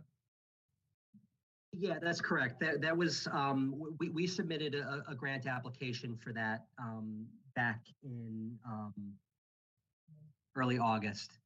Again, anticipating that, the DHCD through a lot of their kind of grant programs is prioritizing support to communities to draft MBTA community zoning. So we wanted to make sure that we were in the mix, for that. So that is something that the mechanism for that would be, if and when we get the grant, we're crossing our fingers, we think we have a good application. We would use that funding to procure a consultant, that would be able to help us, draft zoning with community outreach and kind of technical analysis of zoning. And so, it was, we wanted to be in the round to be considered, because if January rolls around and we don't have that, then we're kind of on our own, either using our own budgetary resources or kind of going it alone, with just kind of the department resources to draft the zoning. So that's not connected to the action plan submission. The action plan submission is really kind of an interim step to maintain interim compliance with the law, because the actual deadline for the zoning isn't until the end of 2023. So, they try to set these milestones. The action plan is one of them. They're trying to make sure they hold towns accountable for making progress. Mr. Wells. Thank you, Mr. Chair. So, to Mr. Zulus's motion, if this would have passed, and if Tim were to do this, this would mean that we support this, correct, Tim? You'd be making the application based on the fact that the select board supports this, correct? I don't know how you write it without. I wouldn't. I can't. If you support it or don't support it, I think really what the submission of the action plan is just taking a step in a process, because I think ultimately, again, what all of this is about is passing or not passing zoning. And I think, once that zoning is drafted, the select board will have an opportunity to be a part of that process, to support it or not support it. I think that, I would not foreclose the possibility that we're able to put together zoning that is acceptable to not everybody, but broadly acceptable. And so I think the submitting the action plan is really just kind of, I don't think, I wouldn't go and wave that around as, the select board supports MBTA community zoning, because quite frankly, we haven't written anything yet. And so it's kind of a gating issue of getting to the point where we can get a process of writing zoning together, and really collaborating on something that we all think can help the town. So I wouldn't, I wouldn't interpret it as kind of any kind of explicit, expression of support, because there's really not anything to support right now. So the motion that's on the floor is to support a draft. The draft is not a commitment to go forward with the action plan. Correct. Mr. Chair, I have a follow-up to my question. That was part one of my question, so I just. Okay, I'll go back. Tim could. Go ahead. Tim, you can answer, and then I'll continue. Thank you.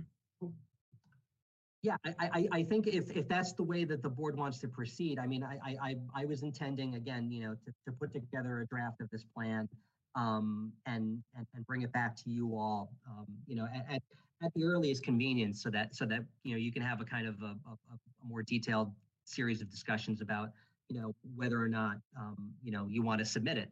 So I really think kind of breaking it up into those steps of just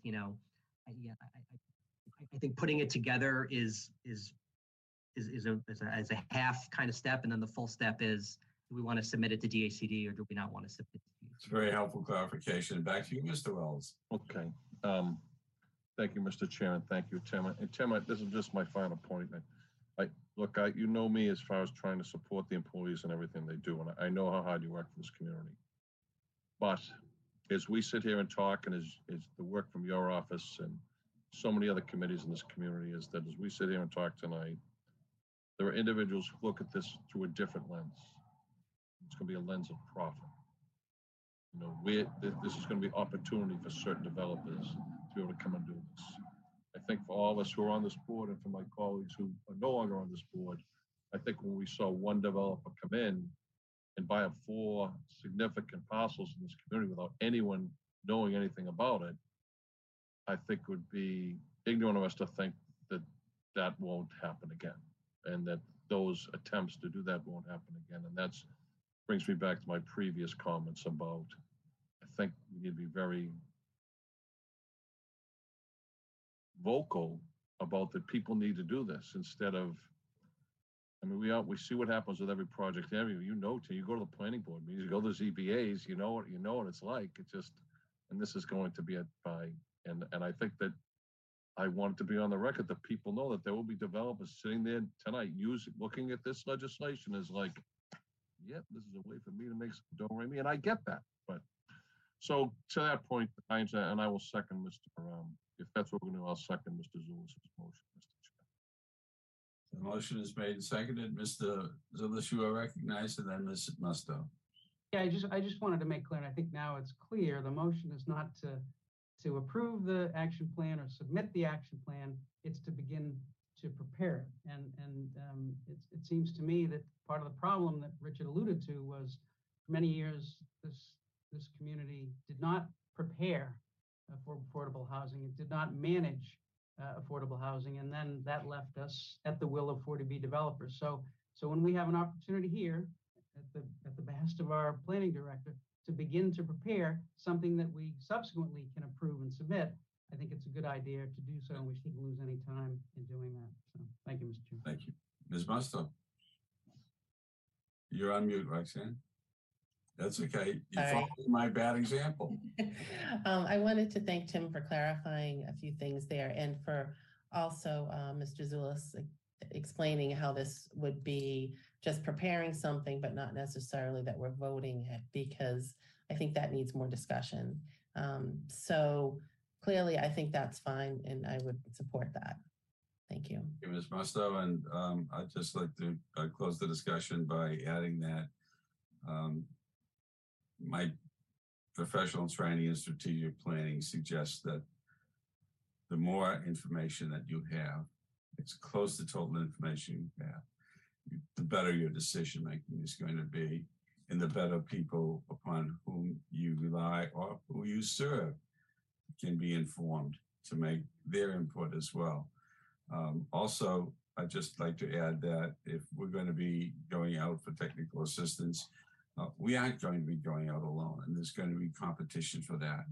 And we want to have the opportunity to get the right technical assistance for the draft. So with that said, we have a motion from Mr. Zulus. It's seconded by Mr. Wells. Is there any further discussion?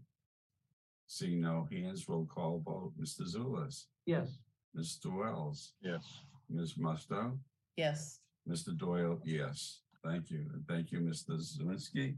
We go on now to item number 10 on the agenda.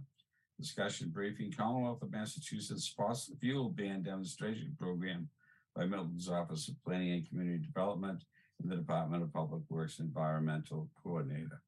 I know we have Mira with us. Oh, we did. Is she going to be joining you, Tim?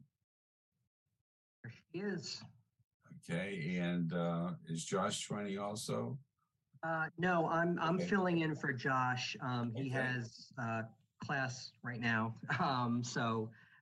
But I want to just sort of start off by saying that Josh and Mira are really the stars of this show. So I'm going to kind of lead off with a few kind of introductory things, and Mira is going to do a lot of the heavy lifting. The specific agenda item here is a discussion of the the Commonwealth's fossil fuel ban demonstration program. We are kind of going to sneak in a broader kind of briefing on all of the climate change and green building work that both my department and the engineering department through Mira, the environmental coordinator, have been working on. So appreciate the indulgence on that. So just, I've got some bullet points that Josh prepared and Mira's got. Mira, do you have a slideshow that runs through all this? So Mira, if you can share your screen. And welcome, Mira. It's great to have you with us again.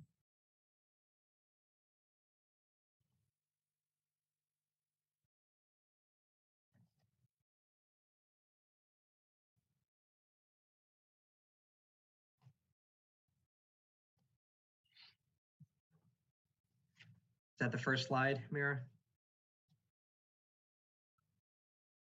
I think that's not. The one I have is starting with sustainability summary, or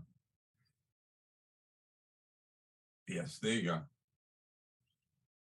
Okay, so here's the kind of a rundown of the work that we've been doing. Like I said, like a collaboration between planning and the engineering department. Josh and Mira have really been the driving forces here. I hopefully effectively manage Josh in his work, and that's my contribution. But starting off with the Building Electrification Accelerator. So this is a coalition of around 30 municipalities that are interested in decarbonization efforts, including the 10 municipalities that were really the driving force behind this fossil fuel ban demonstration project.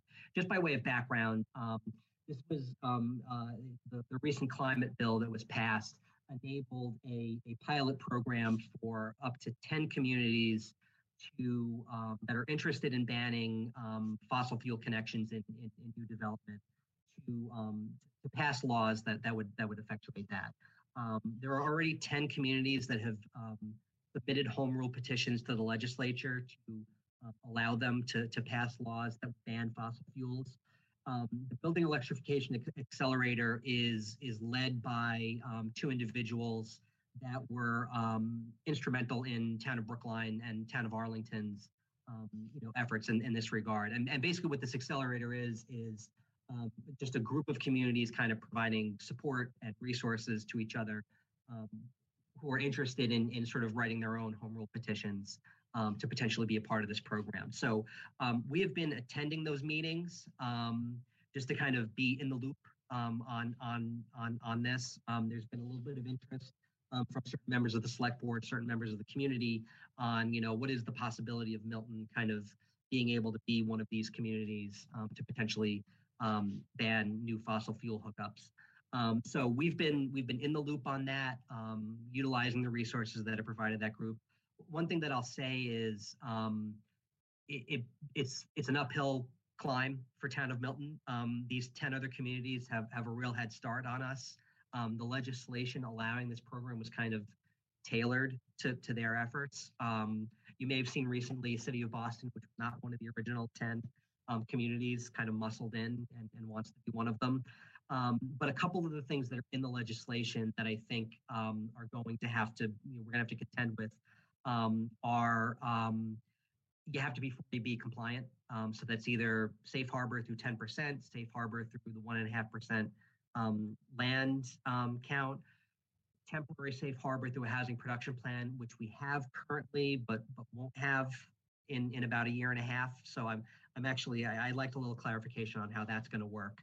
And then there are a number of really kind of detailed reporting and analysis requirements that we currently don't have. We're in the process of trying to figure out how to get some of those resources to do the data collection that would be necessary.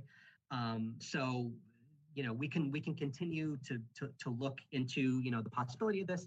We're going to continue to participate in the accelerator program because again, it's periodic meetings between some of these communities that even if we aren't able to pursue a home rule petition to be one of these 10 communities, I think it's still a good resource for us to sort of learn some of the tips and tricks that other communities are doing. I didn't even read the slide there. So hopefully that's that's all there. Mira, you can go on to SolSmart designation. So SolSmart is you can see a Department of Energy program that provides technical assistance to reduce barriers to solar development. We want to have solar as a renewable energy source. I think that's something that we've been very interested in and really proactive in, through the Green Communities program. And, all the credit in the universe goes to Bill Ritchie, the Director of Consolidated Facilities, who's been, really a winter soldier on this stuff in terms of getting us Green Communities grants and getting us these solar arrays over the course of the years. SolSmart is going to be a part of sort of Green Communities 2.0, which is an update to the Green Communities program that the State Department of Energy is currently putting together. So we are in the process of working with Consolidated Facilities and the Building Department to get towards SolSmart designation. And there, if you're familiar with the LEED program, for instance, which is for a green building certification, it's kind of similar to that, where there are different categories of things that you need to do to get different certifications. So, Mira, are we looking at gold designation or silver?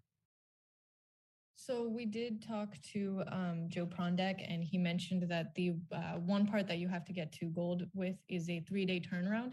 And he mentioned that with his staffing, it's really not possible to have a 3-day turnaround. So we're looking at silver mostly. Yeah. So we're actually with the regulations we have and with the policies that we have in place, we're actually in pretty good shape, for silver designation, which is pretty good. To what Mira just said, it's a really ambitious turnaround for permitting solar projects, 3 days. Maybe we'll get there, but I think we're still in good shape for silver designation.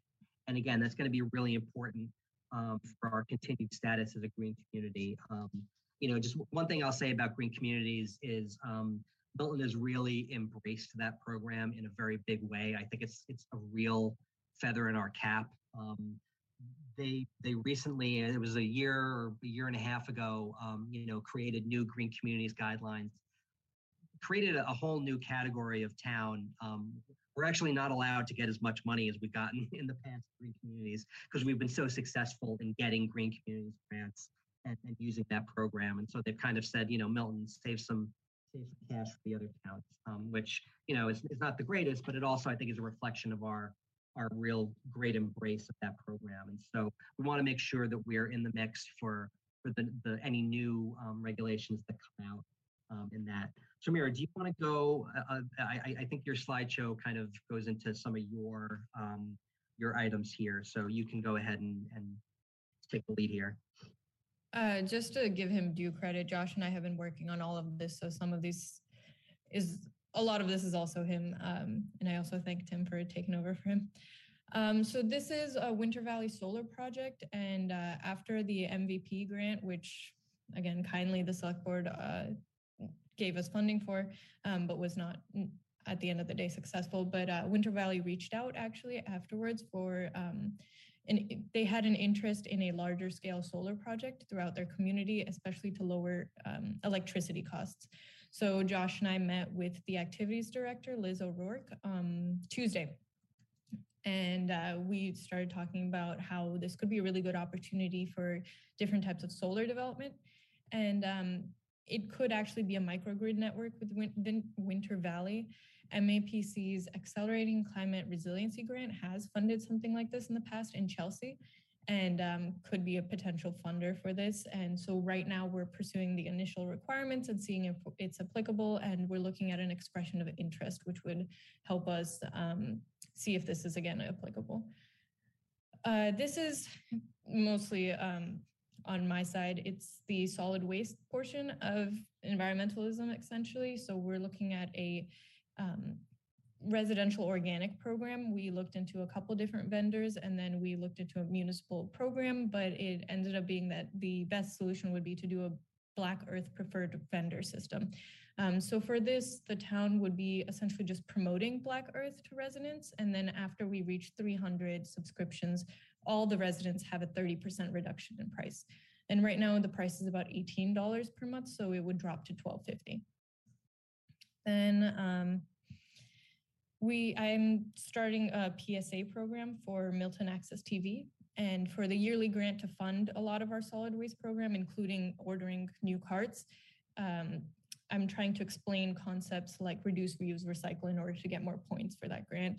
And so this first video was just kind of showing textile disposal. I don't know why I can't move forward. But it was just talking about textile disposal and where the bins are. I'm hoping in the future to work with Glover and Elementary actually to include students in some of the videos so that it's educational for them as well. And, you know, parents might want to watch their kids doing stuff like this instead of me. The other thing is that some of you may know that Milton has been in the MS4 program, the Municipal Separate Storm Sewer System Permit, for about 20 years. And this is just to keep stormwater clean and free of pollutants and sewage, as well as prevent a lot of flooding. This year, we conducted a review of zoning codes and regulations to see just how feasible it is to incorporate green infrastructure in our subdivisions and zoning codes. The conclusion is it wasn't entirely friendly to natural ways of cleaning and dispersing stormwater, and there are definitely ways we can improve. The engineering department is actually trying to incorporate these best management practices into our road improvement projects so that it's more of a first nature instead of a second thought. So this would be a long-term project of making Milton a little bit greener and using these creative and environmentally friendly ways of dealing with the flooding and pollutants. This is a little bit of a mishmash of our climate efforts, including the greenhouse gas inventory, the air quality sensor grant, and the climate town meeting article. The greenhouse gas inventory, when we came and talked to you about the MVP program, we also requested $25,000 to do a greenhouse gas inventory of Milton and find out what our footprint was. Since it didn't go through, we did talk to the same contractors and consultants and ask them if they would still be willing to do that greenhouse gas inventory, even if we didn't have the whole program, which they said they would. So originally we had used the ARPA funding. Now we're trying to get funding from other sources. We looked into the Copeland Foundation, so are requesting their support and are also looking into other ways of doing that. Then the Mass DEP had a grant for the air quality sensors. So Purple Air is a real-time quality map that has a presence, as you can see, all over the world. And it mostly monitors regular weather data like humidity, temperature, dew point, but it specifically monitors particulate matter 2.5, which is important because dust and PM 2.5 cause irritation in the respiratory tract, and it can worsen existing health conditions and reduce lung function, especially in vulnerable populations, which Milton does have. So this comes from exhausts as well as burning fossil fuels and wildfires, essentially most things that do burn. And as you can see, there's already a lot on the West Coast. Milton seems to be pretty good, and we have them set up right now at 3 sensors, including the DPW yard and 2 in the select board members area. So thank you, Roxanne and Arthur, for letting us put that on your houses. We're doing the other 2 on Town Hall, which I will be working with Bill and Ritchie on, and 1 at the Tucker School. So far, as you can see, our PM 2.5 levels are very low, but it's good to monitor it throughout this year with the program. And now I will request Tim to come back and do the climate declaration town meeting article. So this is the final thing, and it's a little bit of a preview of coming attractions, for the select board. If you're familiar with this, our resident group, Sustainable Milton, who have been really great partners for a lot of the work that we've been doing, and we've tried to provide them with some informational and staff support for some of their efforts. They've expressed an interest in submitting an article at the town meeting acknowledging a declaration of a climate emergency. As you see on the slide, 23 different towns in the Commonwealth have declared a climate emergency. And it's really, on a sort of symbolic level, a sort of a recognition of the severity of the climate crisis, the town's commitment to sort of, put together efforts to do its part to help it. And then also some specific specific measures that the proponents would want the town to take, including, a convening of municipal stakeholders, to put together a plan for putting together a climate action plan. So this is something that, again, Josh and Mira have been, meeting with Sustainable Milton and sort of discussing this with them. We've been really, less, kind of direct support in terms of, technical assistance and more kind of helping them figure out, okay, what is the process to get to town meeting? And so what we've encouraged them to do is to reach out to the select board to see if they get some time on your agenda to do their own kind of advocacy for this, for this town meeting article, with the goal of it being adopted by the select board as a select board article rather than, a citizen petition. So, that's something that may or may not be on your docket in the near future. And again, we are very, happy to provide the select board with any advice, support, or anything about what they hear from this resident group, and, really try to, engage with them and figure out what the best strategy, for the select board is, relative to this issue. So, that may be something that might be coming down the pike pretty soon, from them. They're a great group. They're passionate about this issue. And I think they've really, they've encouraged us to take a lot of these measures. And, what we wanted to do, in this presentation tonight, which is over as soon as I'm done talking, is to just make sure that you're aware of the variety of different activities that these two departments are engaging in. This is a really important issue for us, for the town, for the region, for the world, for everybody. And so we want to make sure that you all know that we're working on this and, want to take any additional guidance for any other efforts that you think would be appropriate for us to take. And I'll finally just say again, Josh and Mira have really gone above and beyond on a lot of these efforts. They're really great additions to staff in town. They've really been doing a great job, and I think they're doing work that you all could be proud of. So we'll stop there, and happy to take any questions. And Mira, if you want to stop the screen share, you can go ahead and do that. Thank you, Tim and Mira. Very comprehensive. Maybe I can lead out with a question that's all right with my colleagues, and that is to know if Sustainable Milton, who we want to recognize as well, has the calendar for the December warrant, so that if they're going to move for that particular town meeting, they would have all of the timelines associated with the preparation of an article. Yeah, we've provided them with that, but we'll also follow up to make sure that calendar is 100% clear. It's October 12th. Yep. So we'll make sure we pass that along to them. Thank you very much. The floor is open, please. Questions, comments?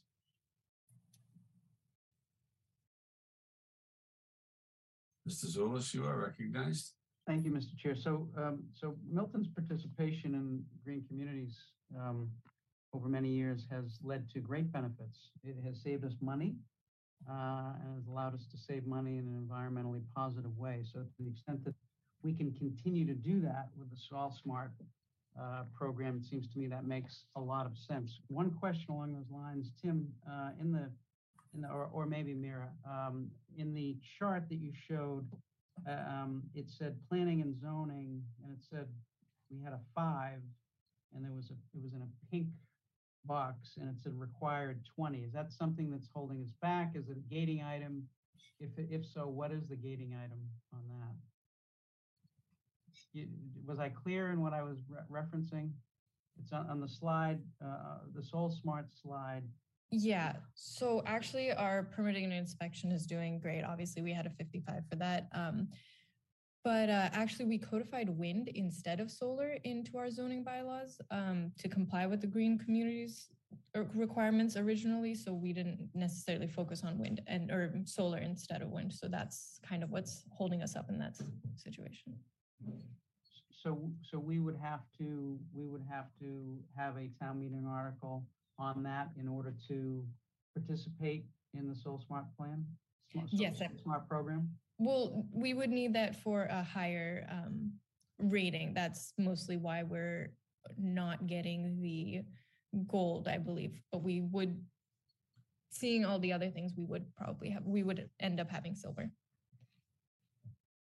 Okay. So my understanding is that you have to get a certain point total, and it's not as important as where so if we rack up points in one area and we're deficient in another area, it evens out and we get sort of past that level. But again, it may make sense for us to think about, coming up with some solar zoning. I know that's something that the previous town administrator was very, we're all familiar with how excited Mike was about renewables, and so that may be something that we may want to consider, not just to get the points, but obviously, because it makes sense, for the town. Mr. Zulus. And just one other question. On the town meeting article that was referenced in the penultimate slide, it said Sustainable Milton is pushing an article, and is that an article to declare? Whoa. Is that an article to declare a climate emergency, or is it an article to establish this energy and climate committee, which seems to me the select board could do without town meeting, but town meeting may want to do it too. So just what's the thought on the article?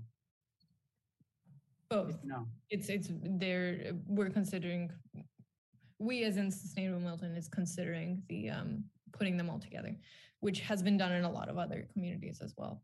Okay. As developing a climate emergency or as declaring a climate emergency, this is one of the requests. And then establishing the committee through town meeting rather than just establishing it through the select board. Essentially, doing all of it at once. Yeah. Okay. Thank you. Any other questions? Seeing none, Tim and Mira, we thank you very much for all of your contributions to this evening's meeting. It's great to have you with us. Thank you very much, everybody. Have a good night. Have a good night. Night. Thanks. We turn at this time to agenda item number 11, discussion approval lease agreement between the First Congregational Church in the town of Milton, Massachusetts for the Milton Teen Center Wildcat Den. Paige, can we turn to you for the opening introduction on this topic? Can you, have you any? Oh, I wasn't sure. You just want to know that we have actually hired someone for the teen center and they're planning on opening on the 19th. So hopefully Mac Capwell will start on the 15th. And I know that I believe you have the lease in front of you tonight to go over. Thank you. Mm-hmm. Any comments, Mr. Zulus? Thank you, Mr. Chair. Just a brief background on the lease. This is the identical lease that was signed 3 years ago, except for the numbers and the dates.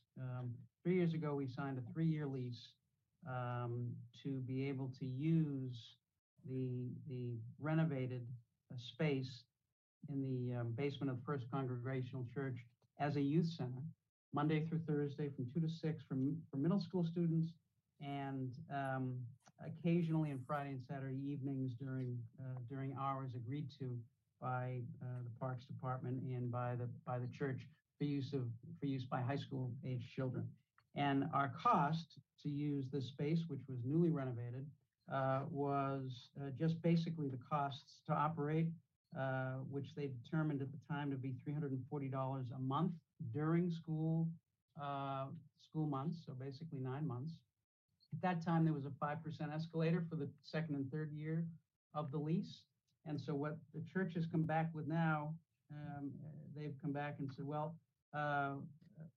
because costs have increased, we'd like to have the costs be $394 a month rather than $340 a month, because that's a 5% increase for the last 3 years. Just as a note, we haven't been paying while it hasn't been open. The youth center was opened in January of 2020 and then closed in March of 2020. And so I think there's a lot of excitement about getting it open again. I think the First Congregational Church has been very cooperative, and they're very excited. The Parks Department is very excited to get it open. As I said, this lease, it's a 3-year lease as it was before, with the only change being, I believe from what Paige said, the agreed to date is probably September 19th on the first page. And then the $390 a month during the school year with a 5% escalator for the second and third years of the lease. Thank you, Mr. Zulus. Any further questions or comments? Mr. Chair, I'll make a motion to approve the lease as written. Thank you, Mr. Wells. Is there a second, please, to Mr. Wells' motion? Thank you, Ms. Musto. It has been moved and seconded. Seeing no hands, roll call vote. Mr. Zulus. Yes. Mr. Wells. Yes. Ms. Musto. Yes. And Mr. Doyle, yes. We move to item number 12, discussion update to Youth Task Force charge and appointment process. Mr. Zulus, did you want to speak to this item? I would, Mr. Chair, if he does not. Okay. Go ahead, Richard. Thank you, Mr. Chair. Thank you, Michael. This task force was something that started in my final years as chief, as Anne Marie might remember, and something that I articulated very strongly, both when I did run for select board and after I joined. The role of the task force was to do exactly what we've done, to identify and staff a youth center for the community. As our colleague Roxanne points out, and as each day goes along, I agree more that, we have so many committees. I'm not so sure we need this task force anymore. I've talked to Kevin and Paul. We have some highly skilled people in this community that are going to run it. You're going to have a director. I think this is a case where I don't think we need to appoint this committee anymore. You know me, that I'm like, let our operational people do their operational thing, and we have some great people in this community, so let them run with it. Any other comments, Mr. Zulus? Sure, thank you. So yes, this was the committee that we put together just about 4 years ago. There have been some suggested changes by Margaret Carrolls from the Milton Coalition, basically updating the names to it. The committee was very successful, was really responsible for getting the youth center open, explored options for an independent building for youth center, and did not move forward at that time, thinking that this was a better, more cost-efficient option for it. I think the youth task force was of great benefit then and can be a great benefit now, for the purpose of getting the people in the room, including the students. We had student participation on the youth task force prior to opening the youth center. I think student participation going forward, along with the adults in the room, can be very beneficial for making suggestions and recommendations for programming and looking at opportunities for other resources for our teens to socialize and to be productive. And so I think it was very successful prior to the pandemic. I think it can be very successful again, particularly to be a platform and a voice for the teens to have some input in a very constructive and deliberative way. So I think it's very beneficial. Certainly Ms. Carrolls from the Milton Coalition thinks it's very beneficial. I can tell you from serving on it before the pandemic, it was a very, very good platform for getting the teens' voice manifested in town government, and I think it could be again and should be again. So I think we should move forward with it. Successful before, and I think it can be very successful again. We thank you, Mr. Zulus, and you, Mr. Wells, for your comments, and we turn to Ms. Musto for hers. Okay, thank you. As Richard said, we have so many committees. We have over 90 committees. Committees require the town clerk to do the swearing in and paperwork, and it really, we can't farm everything out to committees. There are so many committees, it's hard to keep track of them. Even ourselves, when we were looking at the committees, we found pages upon pages of back pages of committees. This committee definitely was very successful. We do have a place now for the teens, which I think is awesome. They've done a great job. I don't think that at this point in time that we need to rush to do this committee when we're in the process of looking at all of the committees. I think it's a little short-sighted to do it right now. We're looking at all the committees, and I think that, you know, as was pointed out by Mr. Wells, there are, you know, we have the park department that's doing a great job with this. There's a director now for the Wildcat Den. I'm just thinking that we need to table this for now. We're in the process of looking at committees. If we keep adding more, you know, adding committees, leaving committees, we're never going to get down a little bit. And it's really, I mean, over 90 committees. Look at any other town. There is no other town that has this many. If there's a need for a committee, there's a need. But I think at this point in time, I agree with Richard Wells on this one. Thank you. Thank you, Ms. Musto. Mr. Zulus? So I would say that this is one of the areas where a committee is most needed. There may be among those 90 things that are dormant and things that are not needed. But to suggest that that we don't need a committee to give voice to our teens and to try to help our teens with options and opportunities after school and at other times, you know, I think we had, as I said, we had something very successful.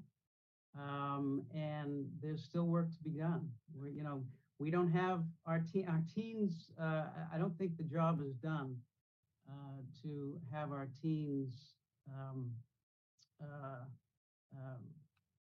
with the full opportunity that they need outside of school time. And so I you know, I understand there's a lot of committees. I understand that we're looking at them, but I think it sends a bad message for us to say, well, we can move forward with the committees, but we're not gonna worry about the youth task force.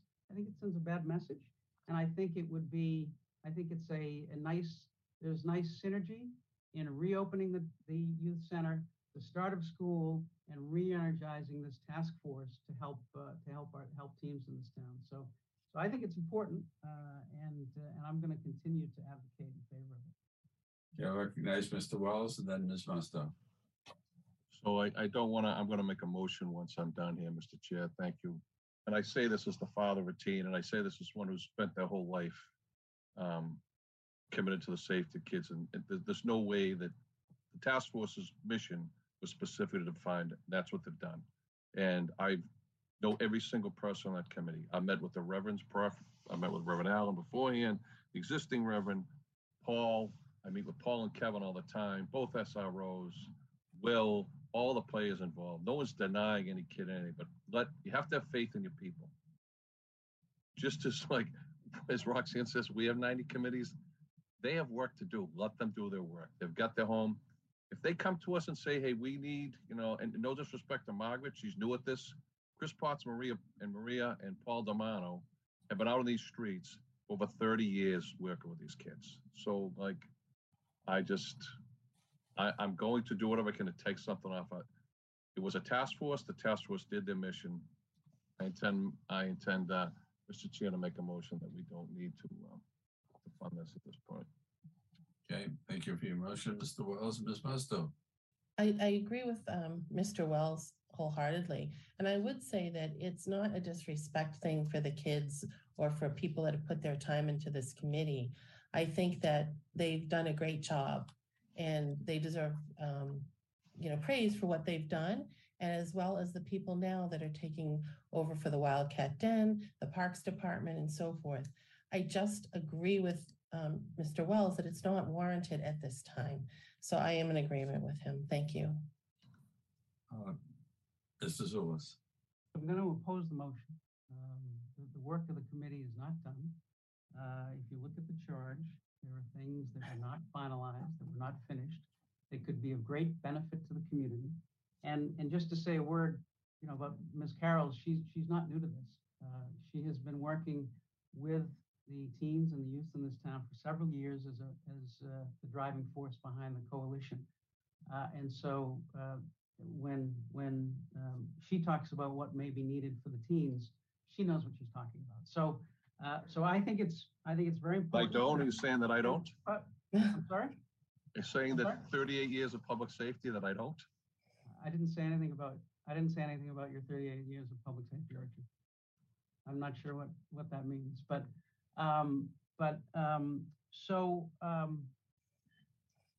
so I'm going to oppose the motion because I think the work for the youth of this town is that was when I first ran for office in 2018.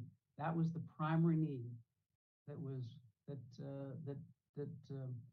parents talked about. It was the primary need, and that drove the founding of this committee, and it drove the opening of the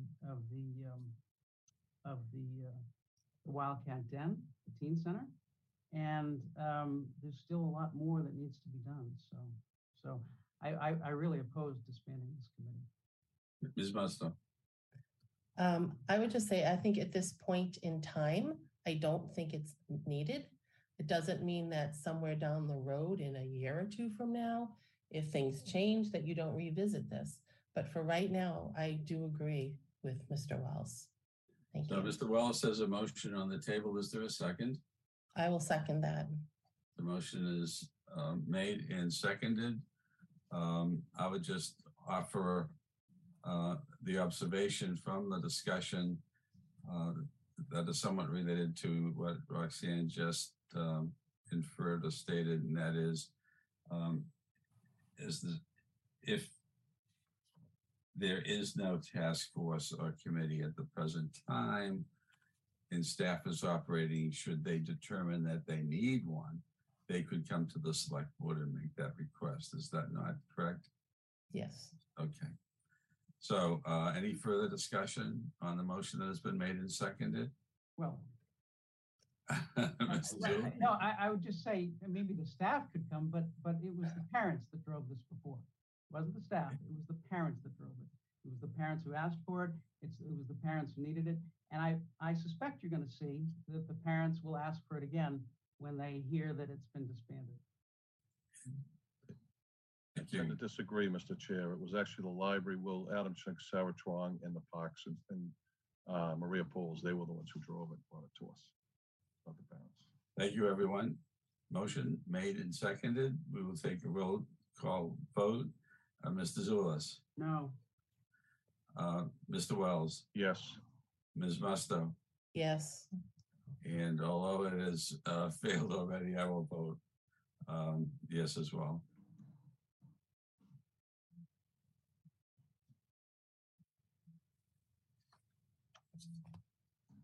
We will at this time turn to the next agenda item.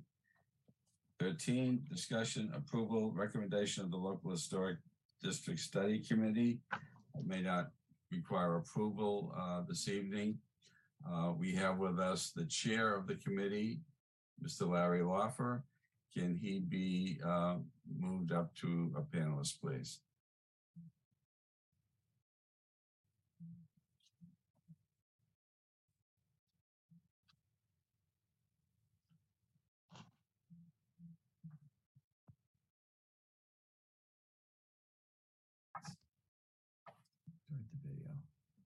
Start my video. Mr. Loffer, thank you for being with us. It's good to see you again. It's a pleasure. Thank you so much. I appreciate being here. I am Larry Loffer, the chairman of the Local Historic District Study Committee. Our committee had its first meeting on September 27th, 2021. The first 6 months of our committee's existence, we had difficulty keeping our quorum with volunteers coming and going. The charge for this committee is daunting, and it took us some time to find the suitable people to take on this challenge. The original charge was for this group to have its work done in 18 months. We are at the 12-month date. It is possible we may not be able to fulfill all of the requirements to complete this work in that time frame. Tonight is the very first and most important step, getting approval for our suggestion for the district to propose. Over the last year, we completed an exhaustive study of the federal historic sites and guidelines here in Milton. We focused immediately on those 6 areas, the federal sites, that had already been vetted through the process and designated. There was practical and financial reasons for this decision. With each meeting, we invited people with knowledge and experience to teach us and guide us. Chairman Doyle, we appreciated your visit and guidance. We also had Jen Doherty of the Mass Historical Commission in a couple of times to discuss the state mandates from her. We also greatly benefited from Cheryl Tagayas's visit to discuss the planning board. And that was where we kind of changed direction. Tim Zerwinski, Rob Mallett were also very supportive and helpful. As a committee, we have questions that we can get to here or sometime later. What we can state is that we have a consensus on where we should start with our first local historic district here in Milton. With all the time and work this committee has put in over the last year, it was hard for us to narrow down the field, but we have. We are proposing that we start with Milton Village to work in conjunction with the planning board.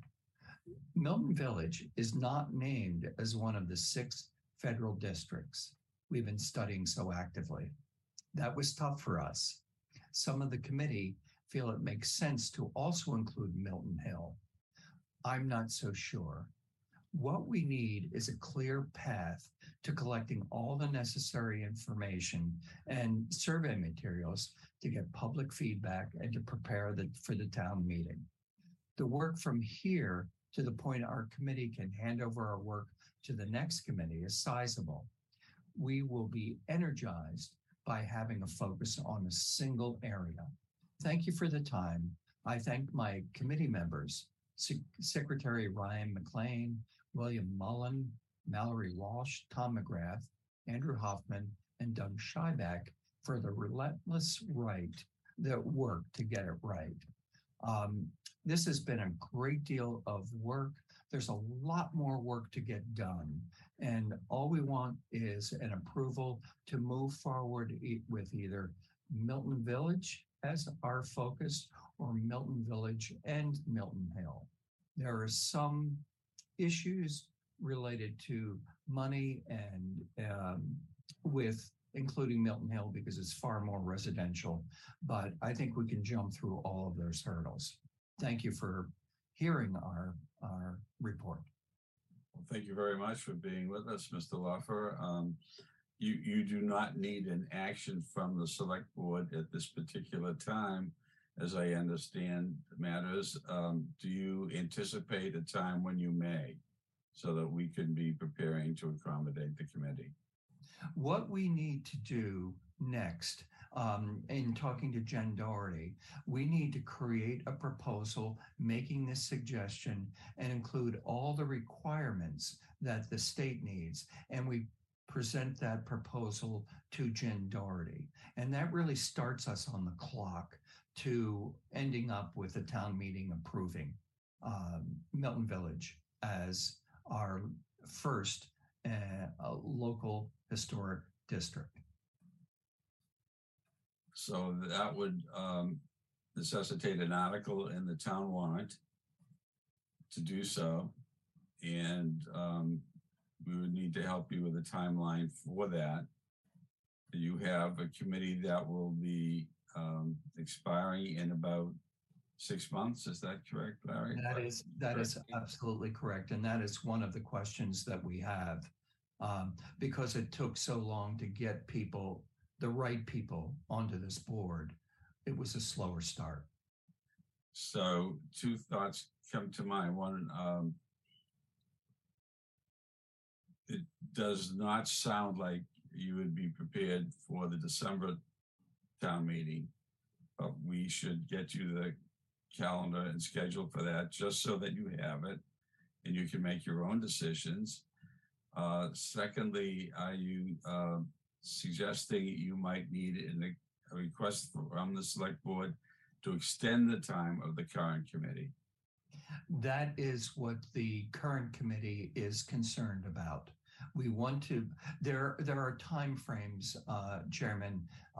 There's 30 days and 60 days increments where we need to do some things first for the state and then for the town. And we want to make sure that we have the time to do that correctly.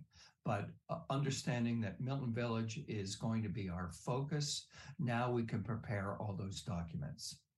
So you might be coming back to us at a later time with a specific extension request. Most likely. Thank you. Mr. Wells, you are recognized. Thank you, Mr. Chair, and thank you, Mr. Luffer. Just when I hear you refer to the state and to the federal, are we talking about two designations, pursuing two designations, like a Massachusetts one and then perhaps a national one, or no? No. The way it works, Mr. Wells, is that there are three levels of historic designations, each with their own process and procedures, and each with their own benefits and requirements. There are 351 towns in Massachusetts. Only 131 of them have local historic districts. It was determined by the select board that we pursue this, and that's where we are right now. We're suggesting Milton Village as our one designation. After we finish this work, we're not doing the work of what they're going to require. And it's certainly not going to be like a Nantucket where every house has to be the same, because that just doesn't work here. Why not? We've already talked about 100 other changes tonight. Just one more thing to throw in our pile. Thank you very much. Any other questions for Mr. Luffer? Seeing none, we thank you, sir, very much for being with us, and please extend our appreciation to the members of your committee for their work. Thank you so much. We appreciate doing this work. Have a great evening. Thank you. You as well. Thank you.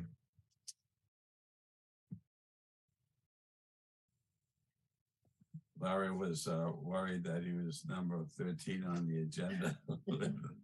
I was worried about that, by the way. That's right. But it went well. You did a great job. Very nice. I don't want that to be an omen for this group. We'll turn now to agenda number 14, please, which is discussion approval, Scenic Road signage proposal from the Conservation Commission.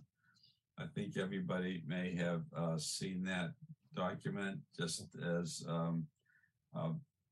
background information beyond what you have seen, Meredith and I talked about this at our meeting on August 15th. Scenic roads do fall within the purview of the planning board. They would be working out related details on any scenic road designation that may be determined. She thought that the select board should go ahead with entertaining the Community Conservation Commission's recommendation and voting on it. She mentioned that the Historic Commission had entertained this item as well. I contacted its chair, Steve O'Donnell, and he reported that the Historical Commission unanimously and enthusiastically approved the resolution.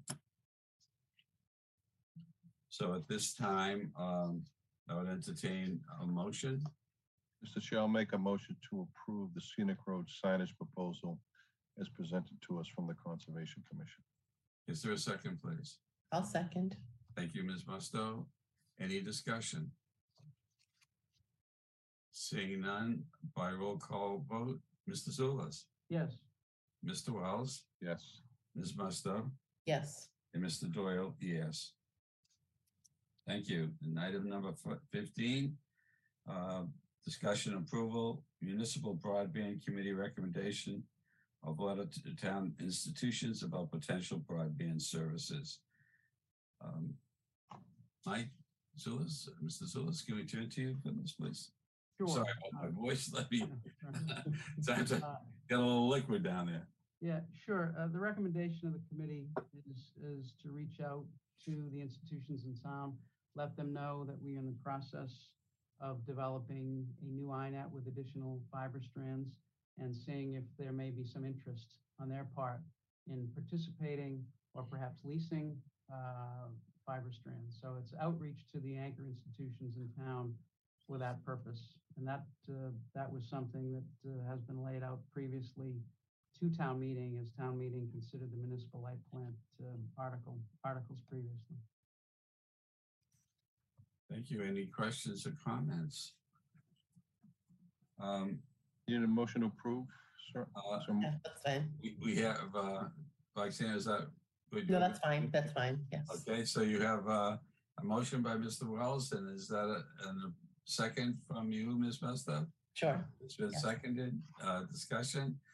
I'll just mention that the draft letter has the chair as the letter sender. I feel no pride of particular authorship. Be happy to do this. Just wanted to recognize that Mike Zulus has carried much water on this, and I would have no difficulty, Mike, if you felt as vice chairman that it would, with your experience, be something that you would want to do, or if it might be something that we might want to go out from our new town administrator. So you have three options on the table. You know, I can just say the committee recommended that the chair send it out. I think that's appropriate. The responses wouldn't go back to you. We've asked that the responses go back to the secretary of the committee. But the committee, in discussing this, determined, number one, the committee doesn't have any letterhead. So we thought it appropriate that the select board, if the select board agreed, send out the letter and that you could send out on behalf of select board. That's fine. Happy to do so, but just wanted to put all of the options and recognitions on the table. Thank you for that. So is there ready to vote, Mr. Chair? Thank you, Mr. Wells. Is there a second to the motion? Second by by Ms. Musto earlier. So roll call vote. Mr. Zulus? Yes. Mr. Wells? Yes. Ms. Musto? Yes. And Mr. Doyle, yes. Thank you. Committee appointments? Mr. Chair, I'll make a motion to approve the following. The Capital Improvement Planning Committee, Lorraine D., John Folcarelli, Michael Hale, and William Ritchie. To the Local Emergency Planning Committee, Nicholas Milano. To the Pilot Committee, Nicholas Milano. To the Select Board Landing Committee, Nicholas Milano. Is there a second to these? I'll second. Thank you, Ms. Musto. Any discussion? Roll call vote. Mr. Zulus? Yes. Mr. Wells? Yes. Ms. Musto? Yes. And Mr. Doyle, yes. Number 17, discussion Master Plan Implementation Committee appointment process. This is, as we will recall, a matter that goes back to the May town meeting, where town meeting added 2 positions to the Master Plan Implementation Committee. And these 2 positions will be jointly appointed by the Select Board and the Planning Board.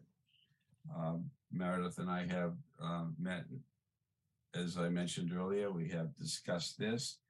And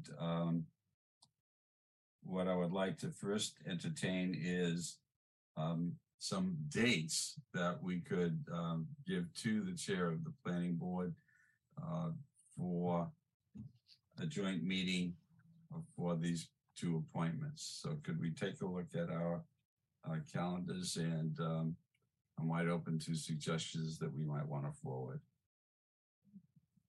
Mr. Chair? Yes, Mr. Wells.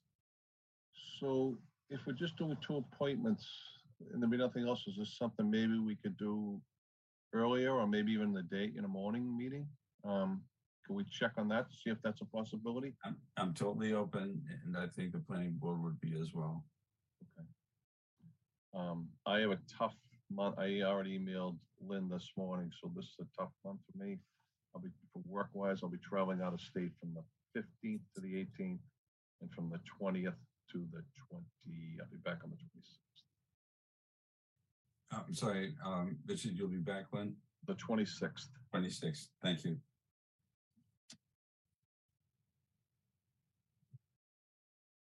So,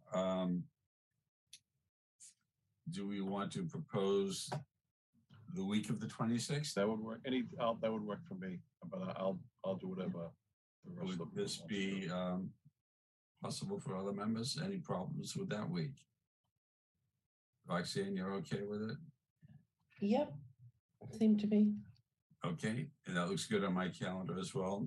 Mike, how are you? You said the week of the 26th? 26th of September, yes.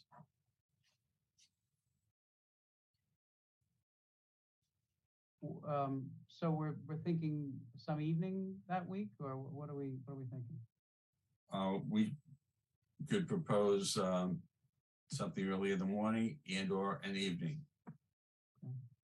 It's probably better to have it in an evening, but that week looks okay from my perspective. Okay. Everybody else could do evening that week? Okay, good, great. Thank you for that. The next part of this that we want to flesh out is what we would like to recommend to the planning board as a mutual process. I'm sorry, Roxanne, your hand is raised. I recognize you. Just a quick question, Chair Doyle. Just wondering if for that week, will you come back with like 2 possibilities of dates and times, or how will we know? Oh, yeah, definitely we'll come back. Okay. I'll do that through Lynn and Nick, of course, after speaking with Meredith. I'll send her a communication tomorrow. Okay. Ask them for theirs. We've said those 5 days are okay for us in the evening. It will probably not be Friday, in all likelihood. And I believe there's a But I'll have to check on their calendar too. I'm sorry, excuse me. They have to check on their calendars as well. Okay. I'm sorry, Roxanne. I believe there was a firefighter retirement thing on the 29th, if anybody is going, that we were all invited to in September in the evening, I believe. Good. Thank you for noting that. Okay. So for the process recommendation, we would, of course, and I'm suggesting that we do this by Zoom, if that's acceptable to everybody. Yeah. And the select board would open the meeting, the planning board would open. We have in the process that was previously discussed and ascertained background information on the candidates. We had 10 candidates. There are now 9. 1 withdrew after seeing the expectations, requirements of background. So we would have the identification and background information for the 9 candidates. The Master Plan Implementation Committee has been requested to make its recommendations. So the select board and the planning board would have their recommendations in front of us, and then we would take a look at how we want to proceed in an equitable and fair process to the candidates involved. Mr. Zulus, I think you previously recommended for some other work that we might follow the process that was done with the formation of the town administrator steering committee, where we gave each one of us the name or names of the people from the list that we recommended for that committee. Would something of that nature suffice, or something that was used for the DEI committee? What would your recommendation be for us to consider and putting forward? Mr. Chair, Yes, Mr. Wells. I'll let Michael answer. I was going to let Mike. I had a thought, but I'll let Michael answer. No, it's okay.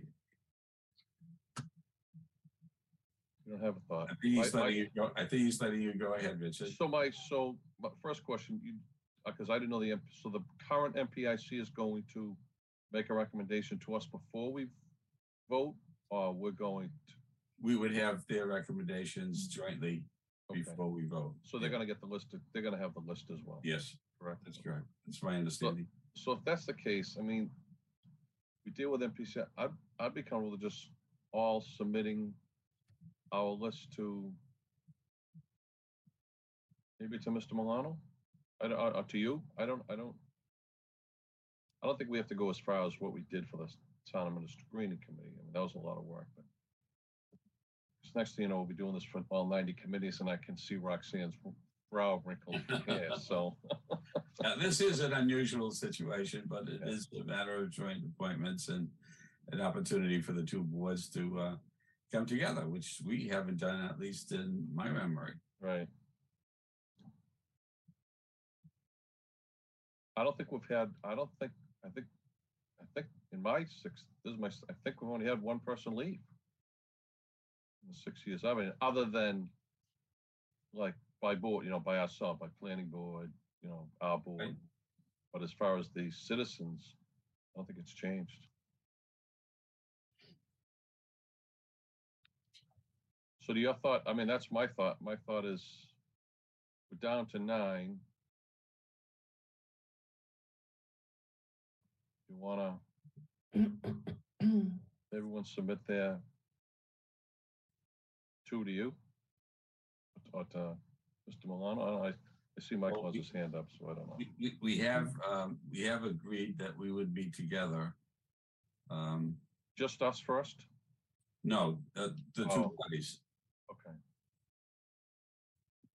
Mrs. Zulus? So as I understand it, there's 2 ways to do it.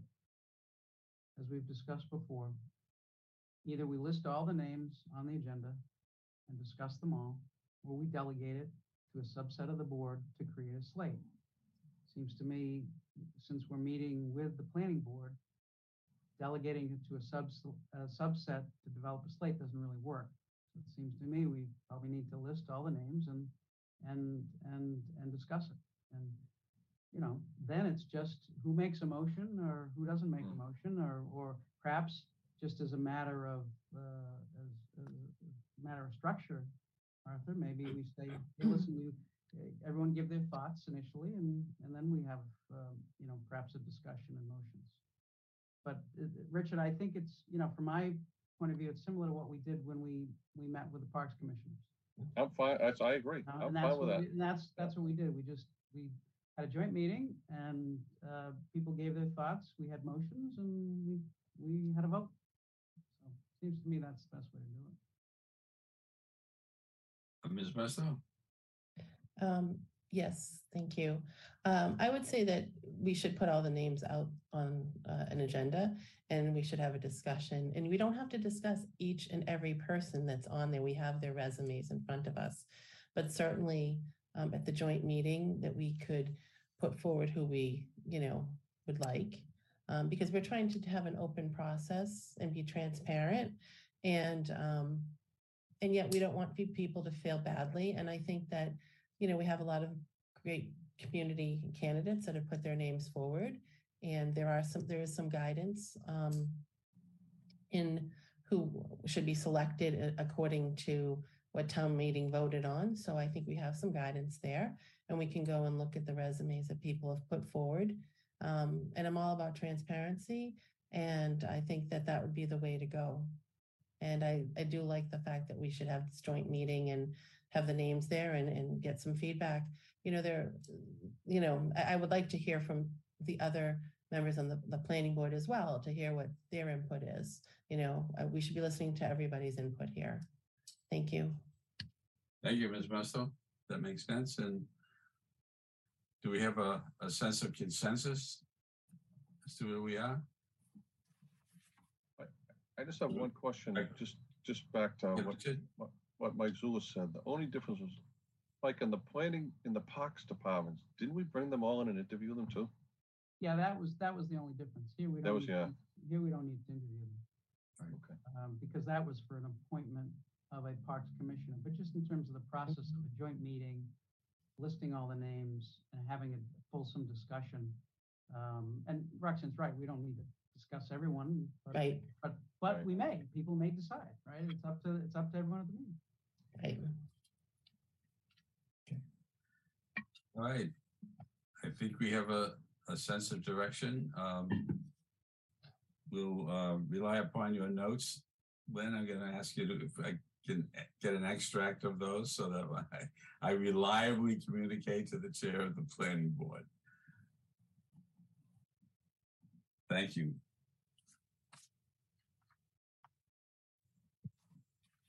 On our next item, we have a discussion approval Proclamation Childhood Cancer Awareness Month.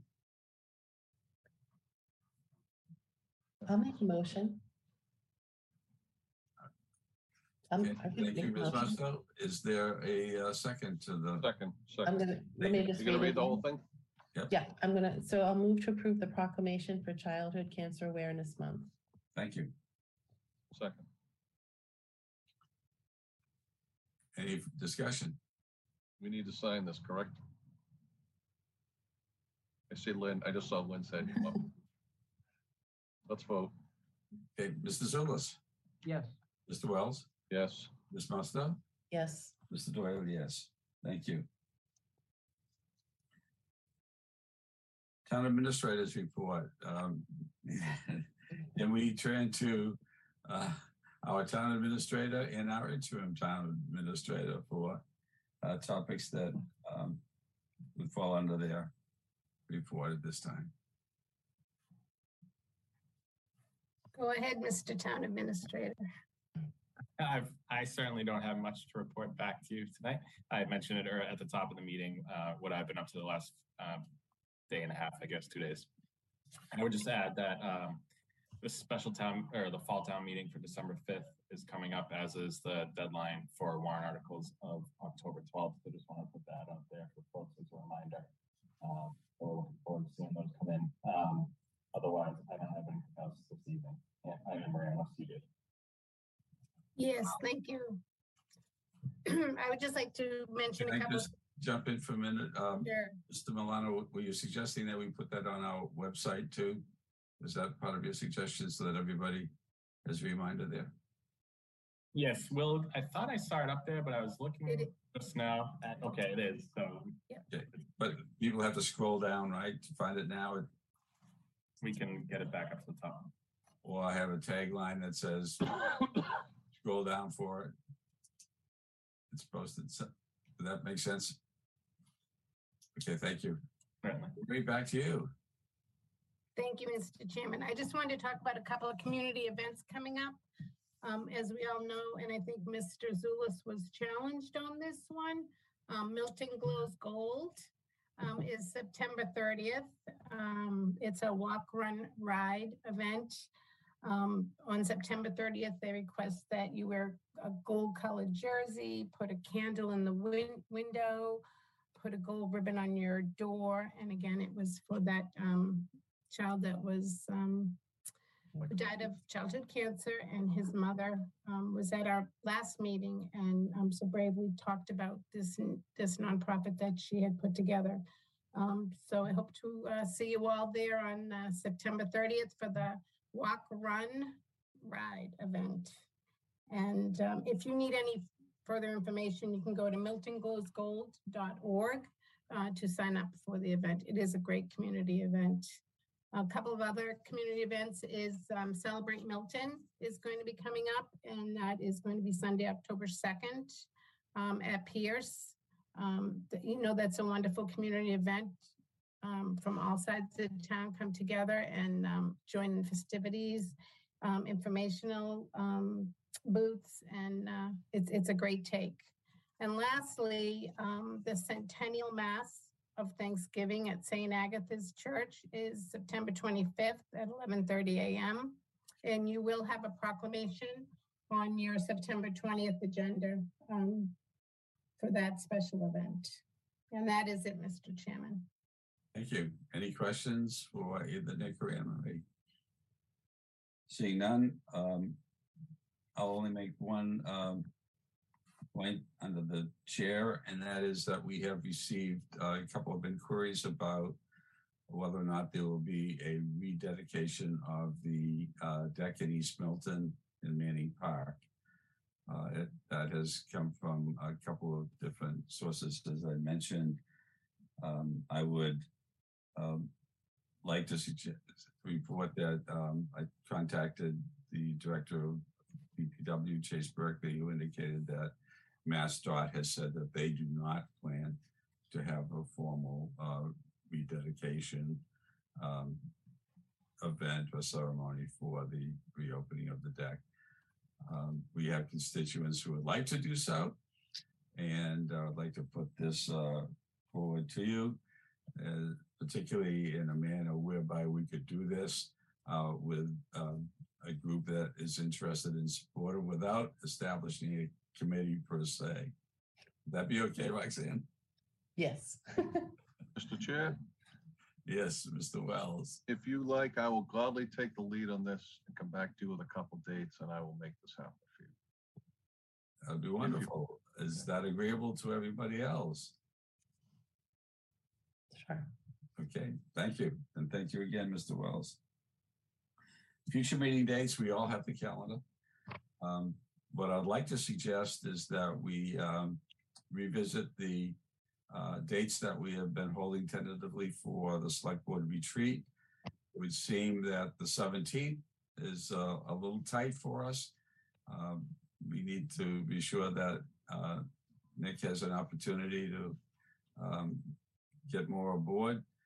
And I'd like to suggest that if it's all right with you, we identify as our first opportunity the second date, which is September 24th, or see if any of you would like to move into an October date, recognizing that we have, of course, a holiday weekend coming up in October. The retreats are held on Saturdays, usually from 12 to 3, and they've been held the last couple of years at the COA building.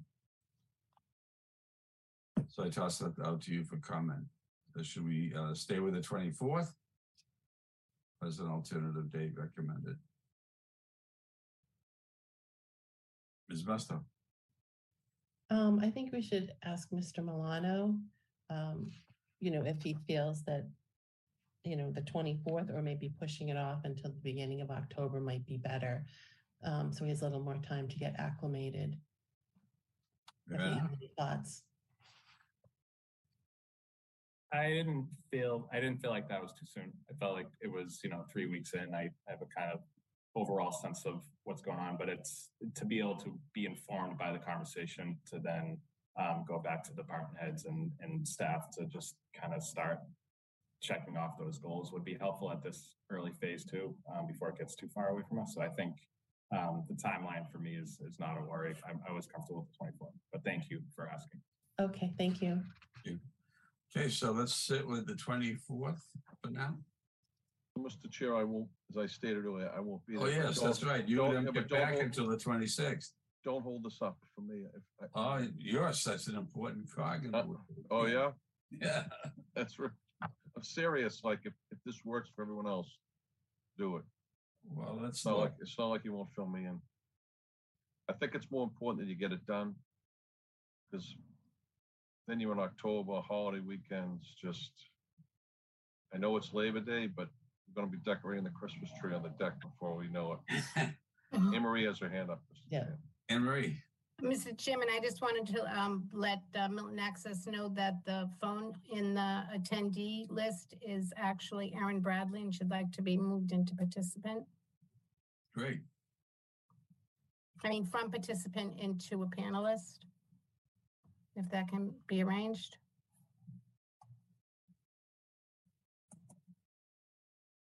I'll just swipe her credit card right through the key and she'll get right in. I told her we were almost ending, but she wanted to be moved in. Thank you, Anne Marie.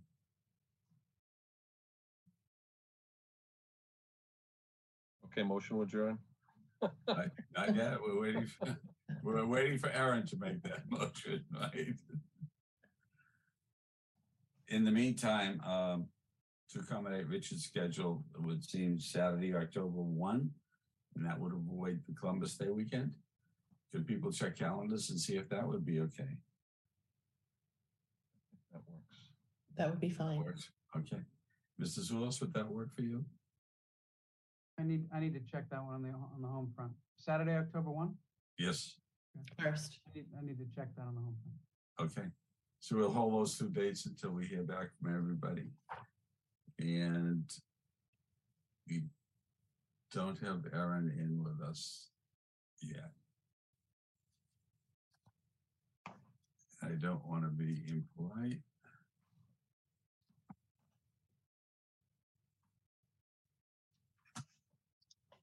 She said she. It's like, Lynn, can you move her over to panelist? It won't let me do it. Okay. Why don't you just text, I mean, we're just about to adjourn. You want to just text her in, Marie, that we're about to adjourn? Yep. She's texting me. She can't do 10-1. okay. So we have a motion, do we, Mr. Wells? Yes. Motion to adjourn. Is there a second? Ms. Musto, second? Sure. Roll call, Mr. Zulus. Yes. Mr. Wells. Yes. Ms. Musto. Yes. And Mr. Doyle, yes.